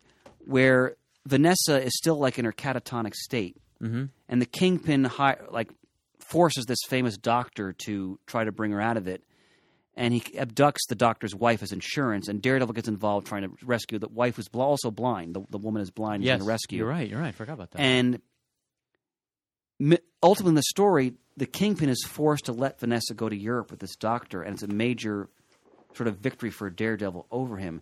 And this is kind of the lead-in, in a way, moving towards Born Again, which I think comes out not long after that story. And then if you're interested in Elektra, besides the Elektra Lives Again graphic novel, which I highly recommend, although it's considered a what-if now, the Elektra Assassin, which also came out, I think, around 86, 87. Yeah. It's through Epic, right? Yeah, it's Epic Line. That's Miller and Sienkiewicz, right? Or Sienkiewicz. It's Sienkiewicz. I'm sorry, I keep mispronouncing it. Quarter in the jar. Keep going from quarters in the jar. Yeah, well, I mean, Christ, we've all gone through it. Sure. You know what I mean? God, that story is... That's bizarre. It's man. whacked, but Oh it's my great. There's a lot of satirical aspects to it. They're not really sure where it falls in continuity, which is on purpose. She does think about Mad a little bit in it. You kind of think it's before all the events we've just talked about, but it's her interacting with this deranged S.H.I.E.L.D. agent and what Garrett. It's great. And I don't want to spoil that one too much either. But if you're interested in Elektra, that's required reading. And to tag on to the Frank Miller Daredevil run, you mentioned Slaughter, the assassin, assassin, and his guild, and stuff. That storyline culminates into a Marvel magazine, The Bizarre Adventures. Oh God, I'd forgotten about that. And she goes after... That's an Elektra story, It's right? an Elektra story. It's a black and white, Frank Miller, written and drawn, and she goes after Slaughter, after the things that had transpired in the Daredevil comic. And he lives on like this little isolated island. Yeah. And she goes to this thing, and she hunts him down, and she kills him. And it's like this really little cool story. I thought that was a Nazi she was killing in that story. Was that? I think it was a Nazi. I thought it was... I've read the story. I know we have to double check. Yeah, I'll have to double check that. One of us is right. I'm just not sure who. And then the other thing that they added on, there was a what if story. What if Elektra had lived? And then what if Matt Murdock became an agent of S.H.I.E.L.D., which are both excellent. And both involve Miller. And especially, I highly recommend the what if Elektra had lived. Oh, it's wonderful. Because it tells an exact, obviously, what-if story, but it also grounds in reality. And it gives them a happy ending. Well, no. in essence of the what-if story, yes. But then the story doesn't end there. True. I don't want to ruin it for people to have it, but it's more to it than that. So it's not just this what-if story and they throw it out there. I mean, there's significance to it as far as I'm concerned. It's a classic what-if. Yeah, it is. And it's Frank Miller. And Terry Austin did the inking in that as well. Yeah.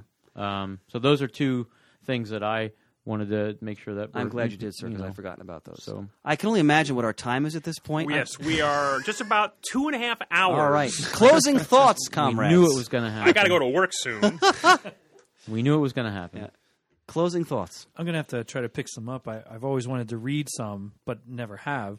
It was interesting reading the 181 to kind of not only check that off a bucket list, so to speak, but just to see it for what it is and then talk about it right away.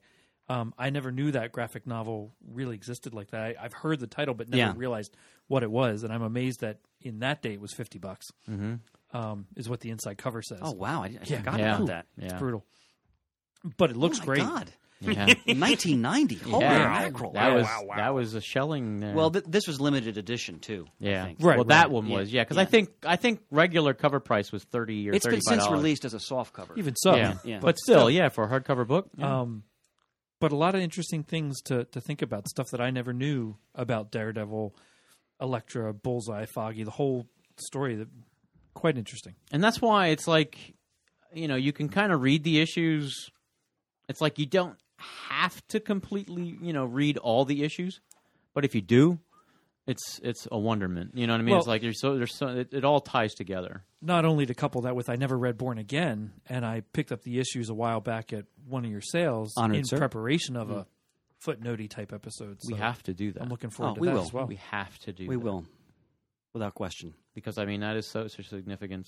This is so significant, but that even You more can't so. you can't talk about Daredevil's history in Spotlight without talking about Born Again. In No, depth. it is one of the most revered comic Yeah. stories ever done. Yeah. So, Any other closing thoughts? Well, what notes do you have, Mr. Murd?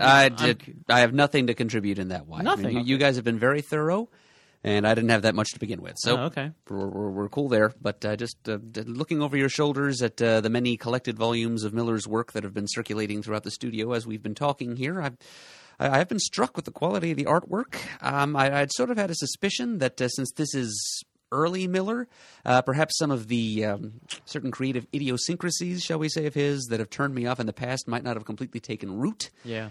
So seeing what I've seen here and being impressed by it has kind of borne that out. I might actually... It's not that I've been anti-Miller Daredevil necessarily. It's just that having read certain other things of his that I didn't like has made me less than motivated to seek it out. But this has helped to swing my attitude a little bit in the other direction. Oh. And for me as a fan, I mean, they started to release some of the trade paperbacks. Now, not as collected Miller, like they did. I forget the name of the one trade paperback, but it has the early stuff that Frank did. And then there were some other trade paperbacks. There have been so many versions over the Yeah. years now, trade paperbacks. And then they decided to do the Visionaries. yes, And when they did the Visionaries, like you were showing it in your Visionaries that you have, then you have the omnibus versions of it. But when they did the Visionaries, they recolored all the artwork. All the artwork was completely digitally recolored, when they produced that Visionaries and released them. So I got suckered into buying them. Even though I had some of the trades before, they didn't have all the issues in trade. Right. So finally, They only when had they certain released story arcs, yeah. the Visionaries, they had all the Frank Miller issues in trade and then recolored yet besides. I was like, sold. So I bought all the trades, which is what pants you have there. Yes, then. yes. But then I have a lot of issues myself. But then I went on eBay and got the limited edition hardcovers, all 3 limited edition hardcovers that Graffiti put out, where Frank Miller actually did an original piece of artwork for each limited hardcover and signed and numbered them as well.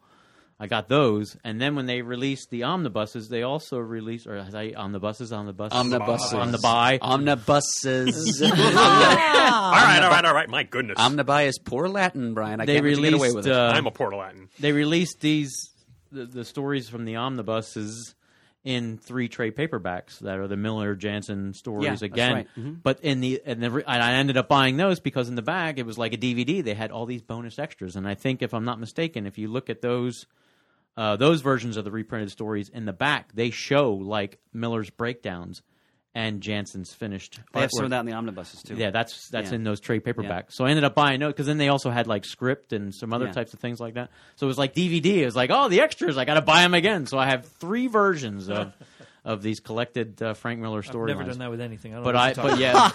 Justice League. So Starman, Justice League. I can't get enough of it. you know? Pants. Any closing thoughts? Let's get out of here. All right, we've Shane? shot our bolt. And this episode is once again brought to you by our newest sponsor, Comic Castle.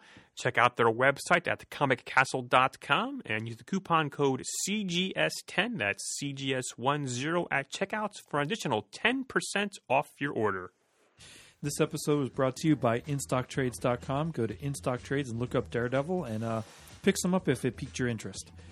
Visit us at ComicGeekSpeak.com to send us an email. The address is ComicGeekSpeak@gmail.com. To leave a voicemail, the number is 267-702-6642. Stop by the Comic Forums and let us know your thoughts on the Miller Daredevil age. Follow us on Twitter, like us on Facebook. We would like to thank everyone who contributes to the show. Please send in some Muddle the Murd so we have some of those coming on future episodes. And as always, we are uniting the world's mightiest heroes, one listener at a time. Thanks, Kevin, for coming in for this episode. Sorry. Jump the gun there. You're good. I'm going to get out of here.